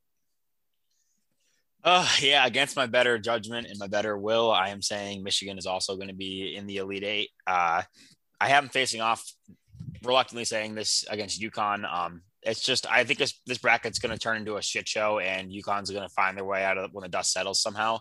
And we're going to get Michigan versus UConn, and Michigan's going to pull through, therefore breaking my heart in the Final Four. All right. Now, the reason I've got Bama is because over the past 5 seasons, Power 6 conference teams that won both their regular season and tournament championships have won about 14% more tournament games in the NCAAs than teams that only won their regular season crown. And they've won 39% more tournament games than those that only won the conference tournament. So on average, the teams that win both the regular season and the conference tournament, they win about 3 games per tournament in the past 5 years. So that's essentially an Elite Eight team guaranteed. What that sounds like to me, sounds like one of those stats that you look at and then you kind of combine it together with the theory of, does this stat make sense to follow through on and pick this team to win? Yeah, it makes sense, which means that you shouldn't do it. And what doesn't make sense is what you should pick and what you should do in your bracket. That's what that stat feels like to me. So I am so out on Alabama now for just that reason. You're welcome. But all right, if you guys real quick want to give the rest of your Elite Eight to set up your Final Four, please do. Okay. My Elite Eight is my final. So you want all 4 of my Final Four teams pretty much. Yeah. So basically, who is the rest? Who is in the Elite Eight for the rest of your matchups? Okay, I have Gonzaga versus Kansas up top, 1v3. I know Kansas is going through a little lull of COVID right now, but I don't know. Sometimes I got to believe in Kansas against better judgment. And then Michigan versus UConn, like we talked about, with Michigan pulling through. Sorry, Gonzaga pulled through on the West as well. So right now I have Michigan versus Gonzaga, 2-1s meeting up. In the South, I have Texas Tech pulling through. Coach Beard, I'm pulling for an upset in that region, and then Illinois, who are the team I picked to win it all in the Final Four. Illinois. All right, Nick. All right, so I'm shocked by the Kansas pick. I think they're screwed. I think they'll get through the first round, but I think even a team like USC takes them down in the round of 32. But in that region, of course, Gonzaga is just going to coast all the way to the freaking Elite Eight, and if not farther, to be honest. I got them matching up with the Iowa Hawks, and I think Gonzaga will take that game. Going over to Baylor's region, I think Baylor doesn't really have the toughest route to the Elite Eight either. I got them facing off against Ohio State. I do have Ohio State, Texas Tech in the Sweet 16, but I hate Mac McClung's guts, and I will absolutely never root for Texas Tech or Mac McClung. I hate that kid. I want to punch him in the face. Probably get my ass kicked, but I still want to punch him in the face. Nonetheless, Baylor over Ohio State in this game, but it'll be a doozy. And in the last region, along with, of course, Michigan and Texas, Michigan winning there. I've got Illinois. I really wanted to pick Oklahoma State here because of how well they've been playing lately, but I can't will it in me to pick against Illinois at the moment. So I'm going with Illinois, and right now I got them going against Houston, and then I think they'll be able to beat Houston pretty handily. So look, I know it's scary to pick a lot of 1 seeds, and I mean literally all 1 seeds in the Final Four. And Lord knows it won't happen. But these damn 1 seeds are just so good this year that I just can't justify picking against them. They like are the undefeated Gonzaga, like Illinois, like the amount of talent they have in their roster. Baylor was undefeated until like 1 game, until they were like 18, 19-0 or something crazy like that. And I mean, Michigan's had their COVID problems, but they've been playing. They've been absolutely a star-studded team. So I can't pick against any of them right now. So that's what I got looking in my bracket right now. Yeah, I mean, those 4 are definitely in a tier above their own. I'm not saying Iowa or Ohio State aren't knocking on the doorsteps, but I think they're definitely close. They've definitely separated themselves this season. So let's get on with your final 4 picks and who you've got for the national champions. Squid, who you got? I have Illinois as the national champions. AO is just, he looks like a badass with that mask on. He looks like a super villain, and I think he's taking over this tournament. The picture of him that he posted trying to like replicate Kobe, I don't know, just it tugged at my heartstrings. I hate that school. I hate that team. Earlier in the year, I called on them to be frauds, and they obviously blew that up in my face as they blew my team Michigan out and proved me wrong. And I think they're hot right now, so I think they're going to pull it off and win the national championship. Who do you have them beating? I have them beating the Zags in a close game. Okay. What about you, Nick? All right. Well, I've got the exact same matchup, but I'm going with Jalen Suggs and the Zags in this game. I got 88-82, going to be a high scoring affair. This is kind of just a ballsy pick. I really don't have anything leaning me one way or the other. Just kind of a toss up gut feeling. The Zags every year, they're nasty. I feel like at some point they have to win. They, 4 or so years ago, they dropped to UNC in the national title game.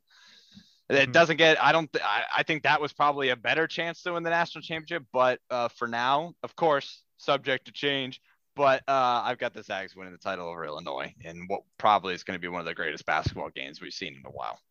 I hope so. I'm going to save my final 4 picks for the end of the show, so I won't give mine quite yet, but I do agree. I think Gonzaga is going to be a tough out and almost a stone cold guarantee to be in the Final Four, if not the national championship.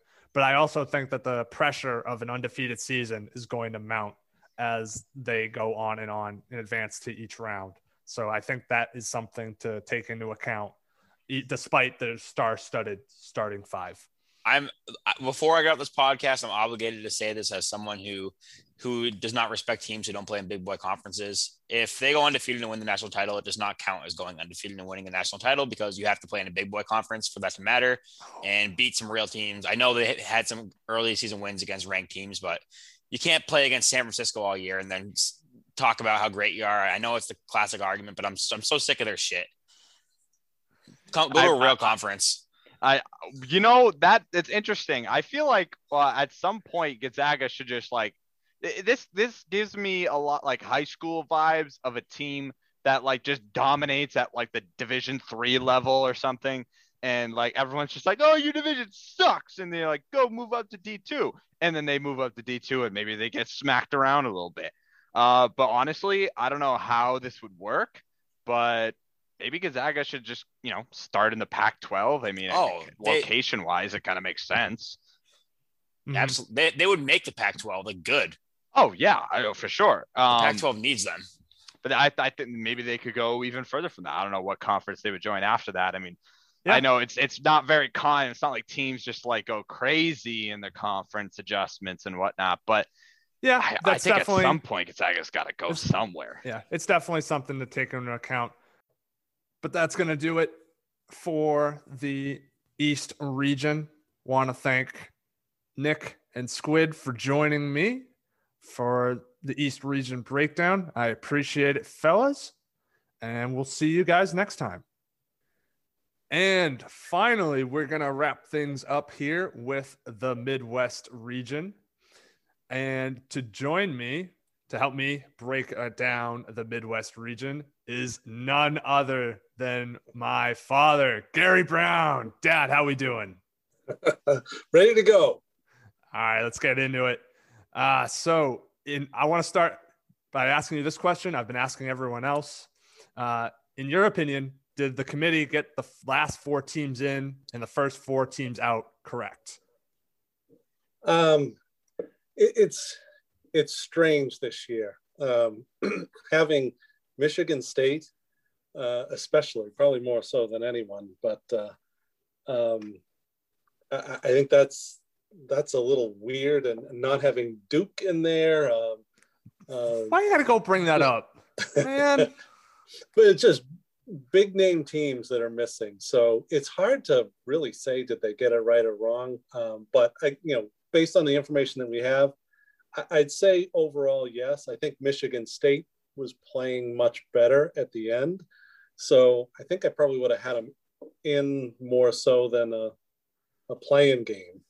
But because I think they're gonna, not to go out of bracket, but I think they're gonna surprise a little bit. Yeah, I agree. I feel like they should have been one of those normal 11 seeds, like Syracuse was, or is rather. I don't know why Syracuse is not in the first 4. I would have had Michigan State above them, but I don't get to choose the order of these things. I just get to deliberate on what I'm presented with. So, but I do agree, first 4 could be dangerous. So yeah, we'll I think there'll be some good games early on, because some of these lesser known teams really didn't seem to have many COVID issues. So they've gotten some good experience where others have had ups and downs. I agree. All right, so let's get into the Midwest region. The top seed in this bracket group is the Illinois Fighting Illini. Their 2 seed is the Houston Cougars. So I believe those are the 2 favorites. I don't know if you would agree with that, but in my eyes, they are certainly the 2 teams to beat in this region. Illinois has Kofi Cockburn and Ayo Dosunmu. I talked about them ad nauseum last week when we were breaking down the Big Ten tournament. I think that's the best duo going in college basketball right now. Cockburn averaged 20 and 10, while Dosunmu averaged 19, 7, and 6 during the Big Ten tournament, en route to the Fighting Illini, getting the auto bid and winning the Big Ten tournament championship. They're 7 and 3 against top 25 teams this year. That's super impressive and shows that they are legit as a title contender. And then for Houston, they're led by junior guard Quentin Grimes, who averaged 19 points and 4 rebounds during the Cougars American Athletic Conference tournament championship run. I will say, however, Houston is relatively unproven against top-tier competition, having only played 2 tournament teams all season, that being Texas Tech and Wichita State. So, Dad, who are your favorites? I think you stole a little of my thunder. So some of this will absolutely tie in what you're saying. And this is a broader comment, not just in this region. I really like Illinois. And their makeup, they have something that I'm a big fan of in basketball anyways, which I know you and Nick certainly know because I talk about it a lot. Being around in the 80s watching the NBA, I mean, that was probably more football than basketball. I mean, that was just physical basketball. Yes. And so what I like about Illinois is this big guy, Kofi. He's 7 foot, 285 pounds, right? Big, strong boy. Strong boy. But he's, I think agile may be too strong, but I watched him play against Michigan, and I think I saw the Ohio State game. But what jumped out to me against Michigan, especially the last game, they beat him. And Michigan's got, I can't remember his name. Hunter Dickinson. Very talented. And the guy was like a rag doll with Kofi. I mean, he just was a beast. And he can score. Yeah. He was their leading scorer. How many games? He was the leading scorer a couple of games this year. For 5 games, I think. Obviously, is it Ayo Dosunmu? Yeah, Ayo Dosunmu. Yeah. I'll talk about him in a second, but Kofi is someone I'm a big fan of. I I would like to see him do well. I mean, 17 points per game in 2021. And last year he had 13 points per game. That's not too bad, just kind of coming on the scene. 10 rebounds per game last year and this year. I just, again, he just seems very good around the basket. And you just can't stop him. I saw 2 people try and move him and they couldn't move him. So he's pretty big and strong. I'm a big fan of the way he plays. And then the guard is just, this guy is, one of the best in the country. So, and the surrounding cast isn't bad. They've got another guard. I don't have his name in front of me, but he led the team in scoring probably about 6 or 7 games during the season as well. So they're playing in a good conference. They're playing strong. They're playing consistent. Without question, they're my favorite in this bracket, and favorite to go pretty far in the tournament itself. Spoiler alert. Spoiler alert.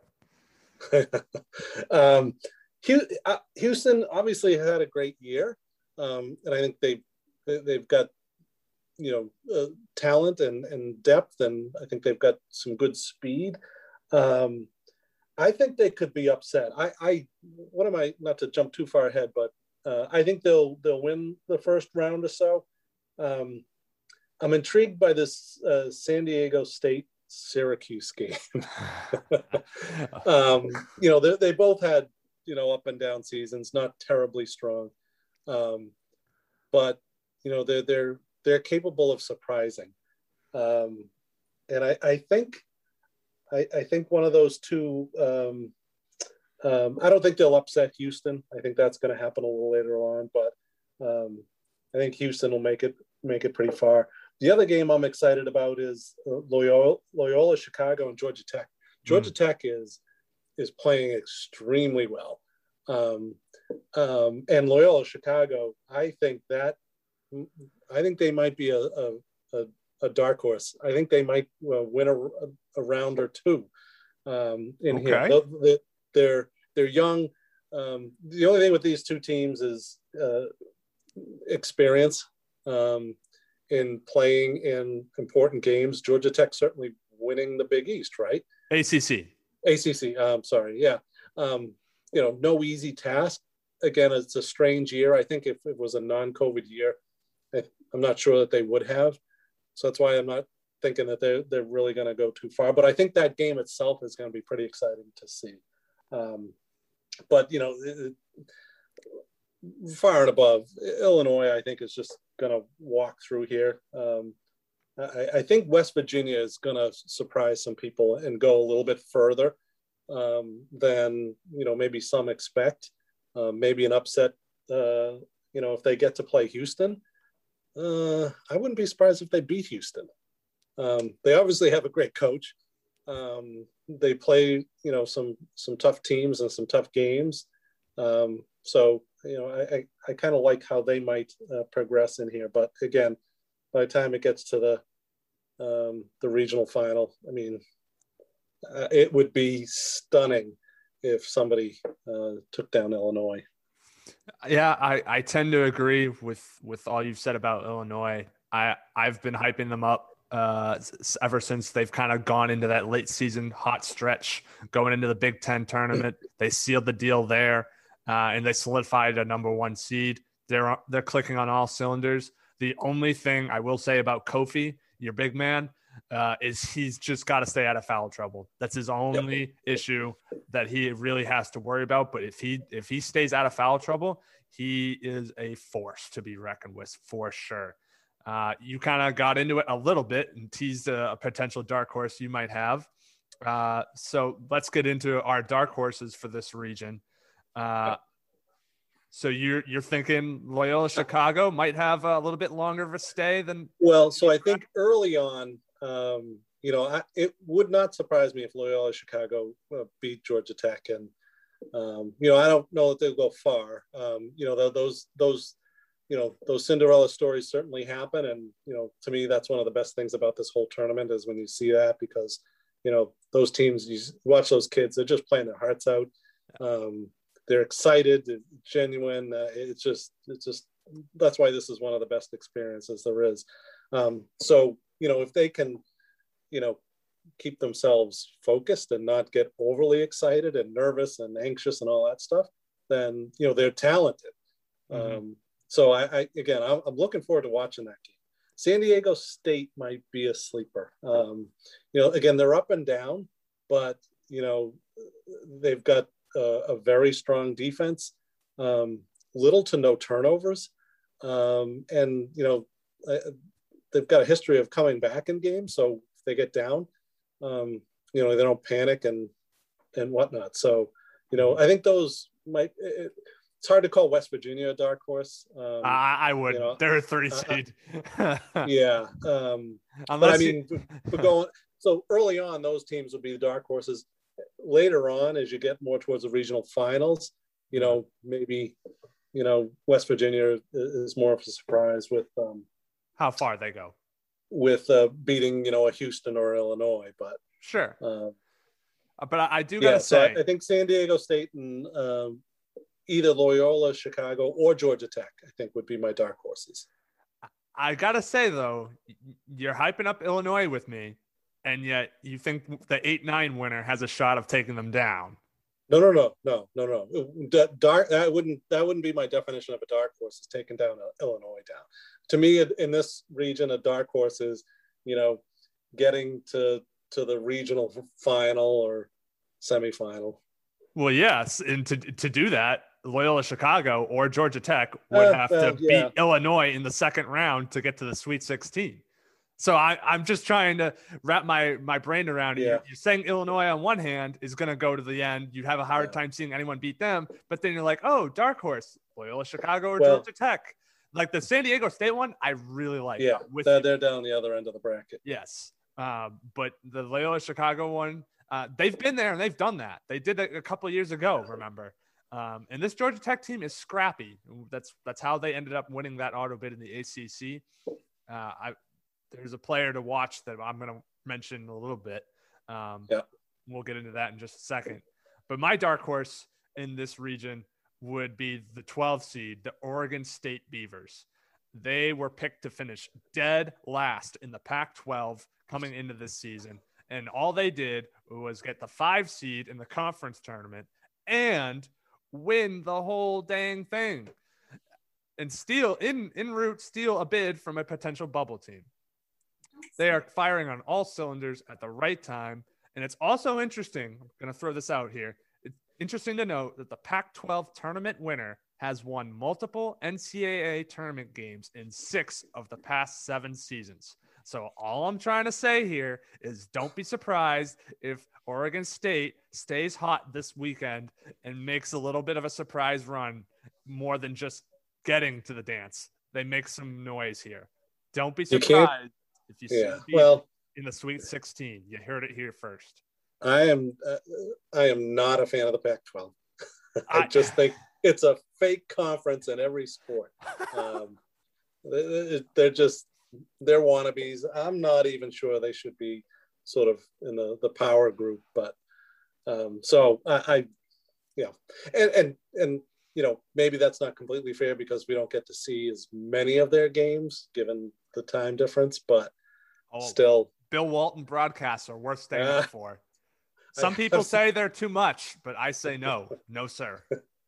Walton is pure entertainment on his own. I'd watch a Pac-12 game just to listen to Walton. Exactly. But let's get into some potential upsets. You kind of alluded to a few that you might be watching. Obviously, those might include our dark horses. So I obviously like Oregon State over Tennessee as a 12/5 classic 12-5 upset. I also like Rutgers over Clemson. Yeah. It's not much of an upset, but Rutgers is a lot more battle tested than Clemson. Sure, Rutgers did not fare well in those battles per se. A 10-10 conference record, not great.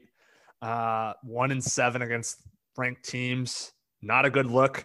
But you're going against a team in Clemson that lost in the first round of the ACC tournament, their ACC opener to a 13-seeded Miami team, I think, and barely is only outscoring their opponents by 3 points a game on the season.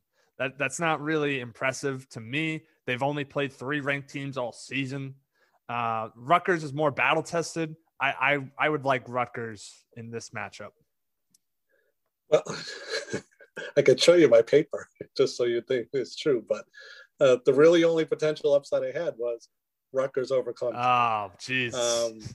And so maybe some of the logic to differentiate, but yeah, Rutgers has, maybe some struggles with consistency for sure. One other interesting thing is the Big Ten teams have been in Indy. Yes. So Rutgers is just going to stay there. So maybe I don't think that's a huge effect, but the Big Ten teams that are in the tournament are just going to stay in Indy, and so they'll have some familiarity. They're obviously inconsistent, Clemson as well, but it was a struggle to call that even an upset, I think, like you said too. But yeah, it's more so an upset just on seeding terms. Yeah, but I expect Rutgers to actually beat them. Mm-hmm. All right, so let's get into a couple of the players that we're looking to watch for in this region. We've kind of alluded to a few, but a couple that we haven't would be one, Cade Cunningham, the electric freshman from Oklahoma State, the 5-seeded Cowboys. Cade Cunningham is the projected number 1 pick in the upcoming NBA draft. He leads his team in all major categories. There's not a lot to be said about him that hasn't already been said. So if you don't know, just go watch a hype video on him, a highlight video mixtape. You'll get the picture pretty quickly. And 2 other names that I want to throw out before I toss it back to you, Dad, is the guard from Georgia Tech, Jose Alvarado. That's the guard I was alluding to. He is killer on the defensive end. He averages 3 steals a game as a 6-foot guard, and he has 7 games this year with 5 or more steals. That's incredible in my eyes. Doing that in a power conference, you can say the ACC had a down year, but 7 games of 5 steals is tremendous, no matter how you slice it.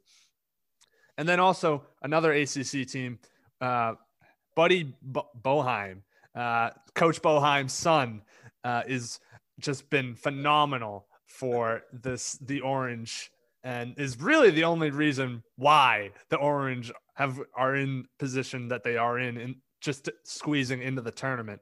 He's shot 55% from 3 in the ACC tournament, so he is clicking on all cylinders coming into the NCAAs. I think I saw your eyes rolling because I saw a few more of your picks and players, but please. Well, so I had there were 3, and I probably should have thought about it a little bit more because there's a couple kids on Loyola Chicago, and I just don't have their names, but they're just they're kind of the run and gun. They can hit threes from anywhere, and that's what I think makes them exciting. But my players that I focused on most was obviously the 2 from Illinois, Ayo and Kofi. I just I think they're dominant. I mean, their stats, their competition is I think they're the best. Whether that qualifies as players to watch, it's probably more someone you may not expect that you should focus on. I did have the kid from Georgia Tech as well, because I watched a good amount of the Big East tournament and the ACC tournament, and just because I hadn't seen a lot of their games during the season. And Georgia Tech as a team really impressed me, but that kid, I think he's going to make it in the NBA. I really do. I agree. I think he has, obviously a lot of these kids have, the physical skills. But I think he's got sort of the mental skills. Georgia Tech's been struggling for years. But I think, he's been a big part of why they are where they are. And That's why I think, I wish Georgia Tech wasn't where they are right outside Illinois because, and again, not to talk about another team in another region, but, Georgetown is someone that I've been watching recently. And while I've had, struggles a lot during the year, they're playing really well now. And the way they dominated in their conference tournament, they made Creighton look like they were, just a Pac-12. Yeah, that's one way to put it. So yeah, I think those are the three that I think would be my tops. Okay. So let's move on to a double-digit seed that you think is capable or going to make a Sweet 16 run. I'll let you start. Well, in this region, it's tough. I'd have to give it to, of all of them, Syracuse maybe, just because the depth, the experience that Boeheim brings to them. I mean, he could coach in the tournament, with his eyes closed, given his experience and the talent that he's had in the past. So I think they'd be my top double seed. Rutgers obviously a 10 seed. I don't know that they're going to go terribly far. But in that bottom part of the bracket, I think that's really the only chance, right? So you got to look at Syracuse and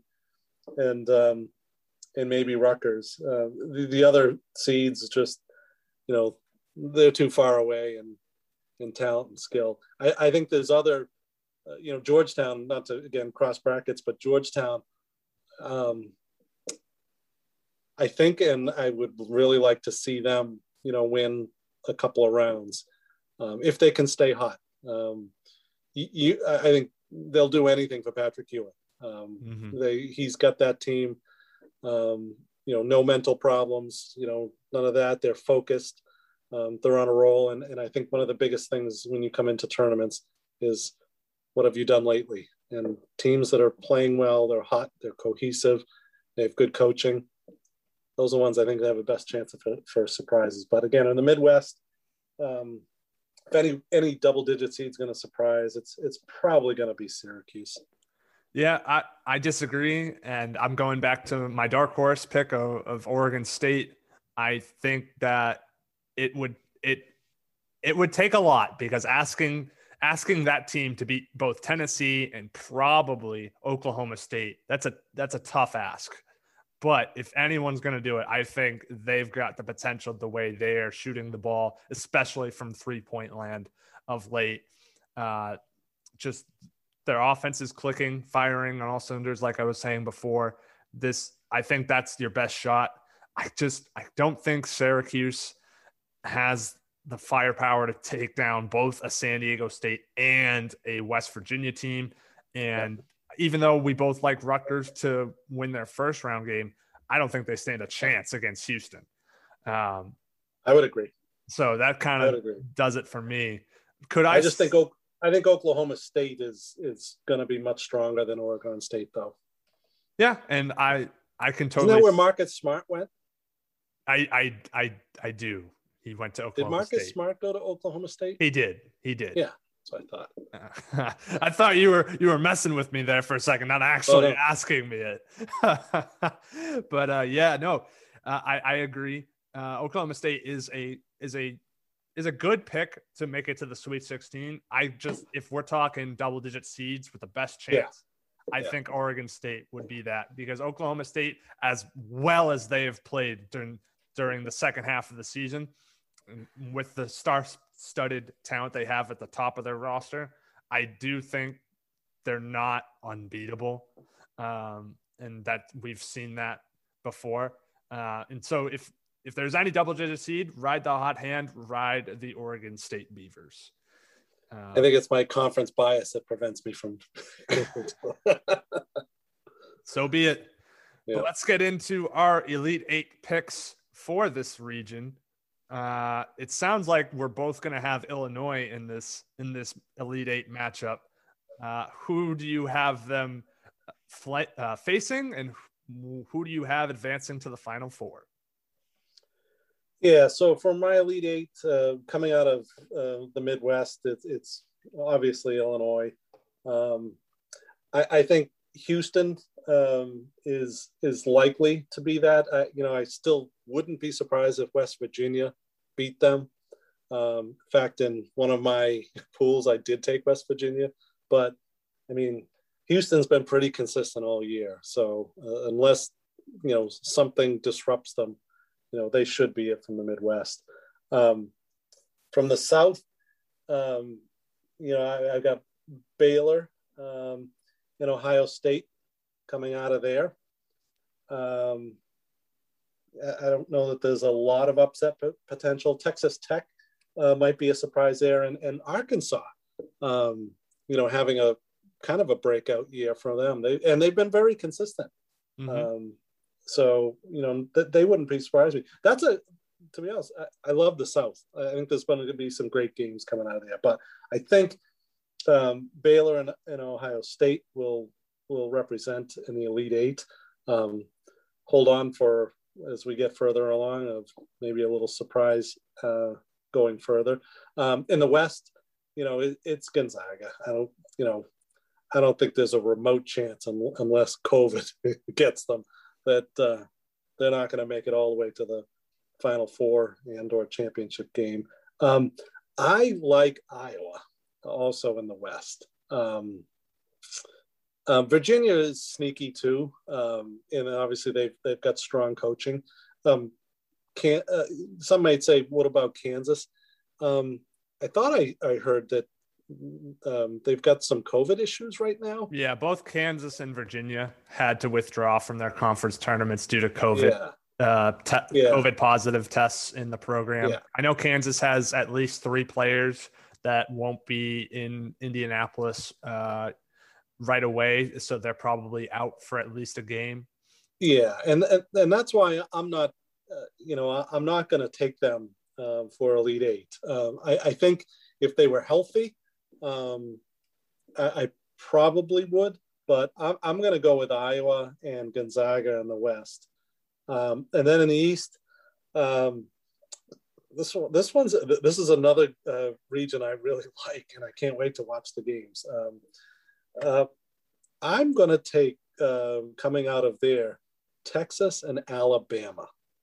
I know Michigan's the number 1 seed, but I really think Michigan is ripe for an upset. Obviously not in the first round, but I think LSU could. And then, I know they'd line up against Georgetown, which I'm taking to surprise, especially as a number 1 seed. But I'm going to go with Texas and Alabama to round out the Elite Eight. Well, Texas and Alabama would face each other in the Sweet 16. So they couldn't play each other in the Elite Eight. I hate to be the bearer of bad news there. That is correct. That is a tough scene, sir, as the boys would say. So who did you have winning that Texas-Alabama matchup going to the Elite Eight? I have Alabama. Okay, so who would you have? I presume you would have Alabama winning, because I assume you've got Michigan going down sooner rather than later. My Final Four will be Gonzaga, Alabama, Ohio State, beating Baylor, and Illinois. Okay, so you didn't really answer the question. I appreciate you getting to your Final Four, but who is Alabama facing in the Elite Eight? Alabama is facing Michigan. Okay, so you do have Michigan getting to the Elite Eight, but that's where the end of the road is for them. Gotcha. Yeah. So to summarize, your Final Four is Gonzaga, Alabama, Ohio State, and Illinois. Is that correct? That is correct. God, we've got the same Final Four. However, in this, for the Elite Eight in this region, the Midwest, I have Illinois beating San Diego State. I think San Diego State is going to take down both West Virginia and Houston. And this My dark horse. Yes, sir. I do believe that. I think they've got an Elite Eight run in them, but I think at the end of the day, they're not going to be able to take down all three of the top seeds. No. And I think if Illinois, again, continues to play, they don't get injured, there's no other issues, they're just hard to beat. They've got all the things. They've got two good, quick guards that can play defense, and then they've got the beast in the middle. Yeah. You're not going to get anything down low down there. Yep. So now we're moving on to our final four picks. You've kind of gotten a little bit of a head start, but I'll let you reiterate. Yeah. So Gonzaga, Alabama, Illinois, and Ohio State for the final four. Baylor just seems to be primed to be upset. They've had some close games of late. And I just think they don't have, I think, the pedigree and the experience going deep in the tournament, that I think, as you get further down the road, I think kids get a little more nervous and anxious. And, Ohio State is, they've been there, done that. So I feel more comfortable with them. They're playing well too. All right. So who do you have winning those two final four games? And then give me your national champion. I have Illinois beating Ohio State. A rematch from the Big Ten championship game. Yep. And then the Zags, I think the Alabama run comes to an end. Again, I've watched them a lot during the year. They're fun to watch. They've been very consistent throughout the season. So, I think that's good for the program too. I saw some signs that at some of the games when they started allowing fans, it says, we're a basketball school. Yeah. Well, they're obviously football one, but if they make a final four run, they might start talking about this is a basketball school now too. Yeah. Well, these are kids holding signs, and I think they're just trying to take a shot at the football team. Of course. The Zags just, I mean, they've got pretty much everything. Experience, coaching, talent, the mental side of the game. It would be stunning if they didn't make it all the way. So Zags in Illinois in the championship game. All right. I hate to agree, but I have to. That's who I've got in the title game too. I think the pressure is going to start to mount on Gonzaga being undefeated. They have the starting five, probably the best starting five in the country, and it's no surprise to see them be the last undefeated standing. And it would be no surprise to see them in the national title game with the amount of talent they have. That 7-man rotation is just outstanding. Yeah. But I do think the pressure is going to start to mount once they get towards the Final Four. You get to the Elite Eight, Final Four, that pressure is going to start to really mount on them when you're playing with history in an undefeated season. It does, but I think the coaching will. His name escapes me at the moment, but I believe it's Mark Few. Yeah, that sounds right. He keeps these kids focused. They don't stray mentally. So, and that's critical as you're getting into that stage. Yeah. All right. So let's give our championship picks. I'm going to go first. Yep. I think the pressure gets to Gonzaga. They fall short in yet another championship game. I think it's just going to be too much weight and pressure to handle in Illinois. I've been singing their praises. I really think this is a Fighting Illini team that can win a championship. And for that reason, I'm going with the Fighting Illini to top the Gonzaga Bulldogs in this year's championship game. As the coach would say, not so fast. Jesus. So here's my opinion. I'll tell you who I think will win and who I want to win because they're not the same. Okay. I think the Zags will win, but I want Illinois to win. So you think that the Zags are going to run the whole gauntlet, go undefeated? I do. Oh man. I do. I just think, while Illinois, those two players are probably two of the better ones in the country. I think what you said, the depth that the Zags have, and the completeness at all positions, that even if Kofi is dominating, I mean he can't dominate five guys, and the same with Ayo. They can do a lot of damage, but when you've got 5 to 7 strong, capable people that you can just keep moving in and out, it's hard. I think Illinois may keep. It'll be a close game because my score that I'm predicting is 87-82 Zags, but I think the Zags just wear them down. And to your earlier point, if Kofi gets in foul trouble, yeah, that's going to make so it real tough. That might be the strategy, right? Because again, the Zags are smart. Of course, is if they can get him in foul trouble, the sooner the better. And he's not on the court.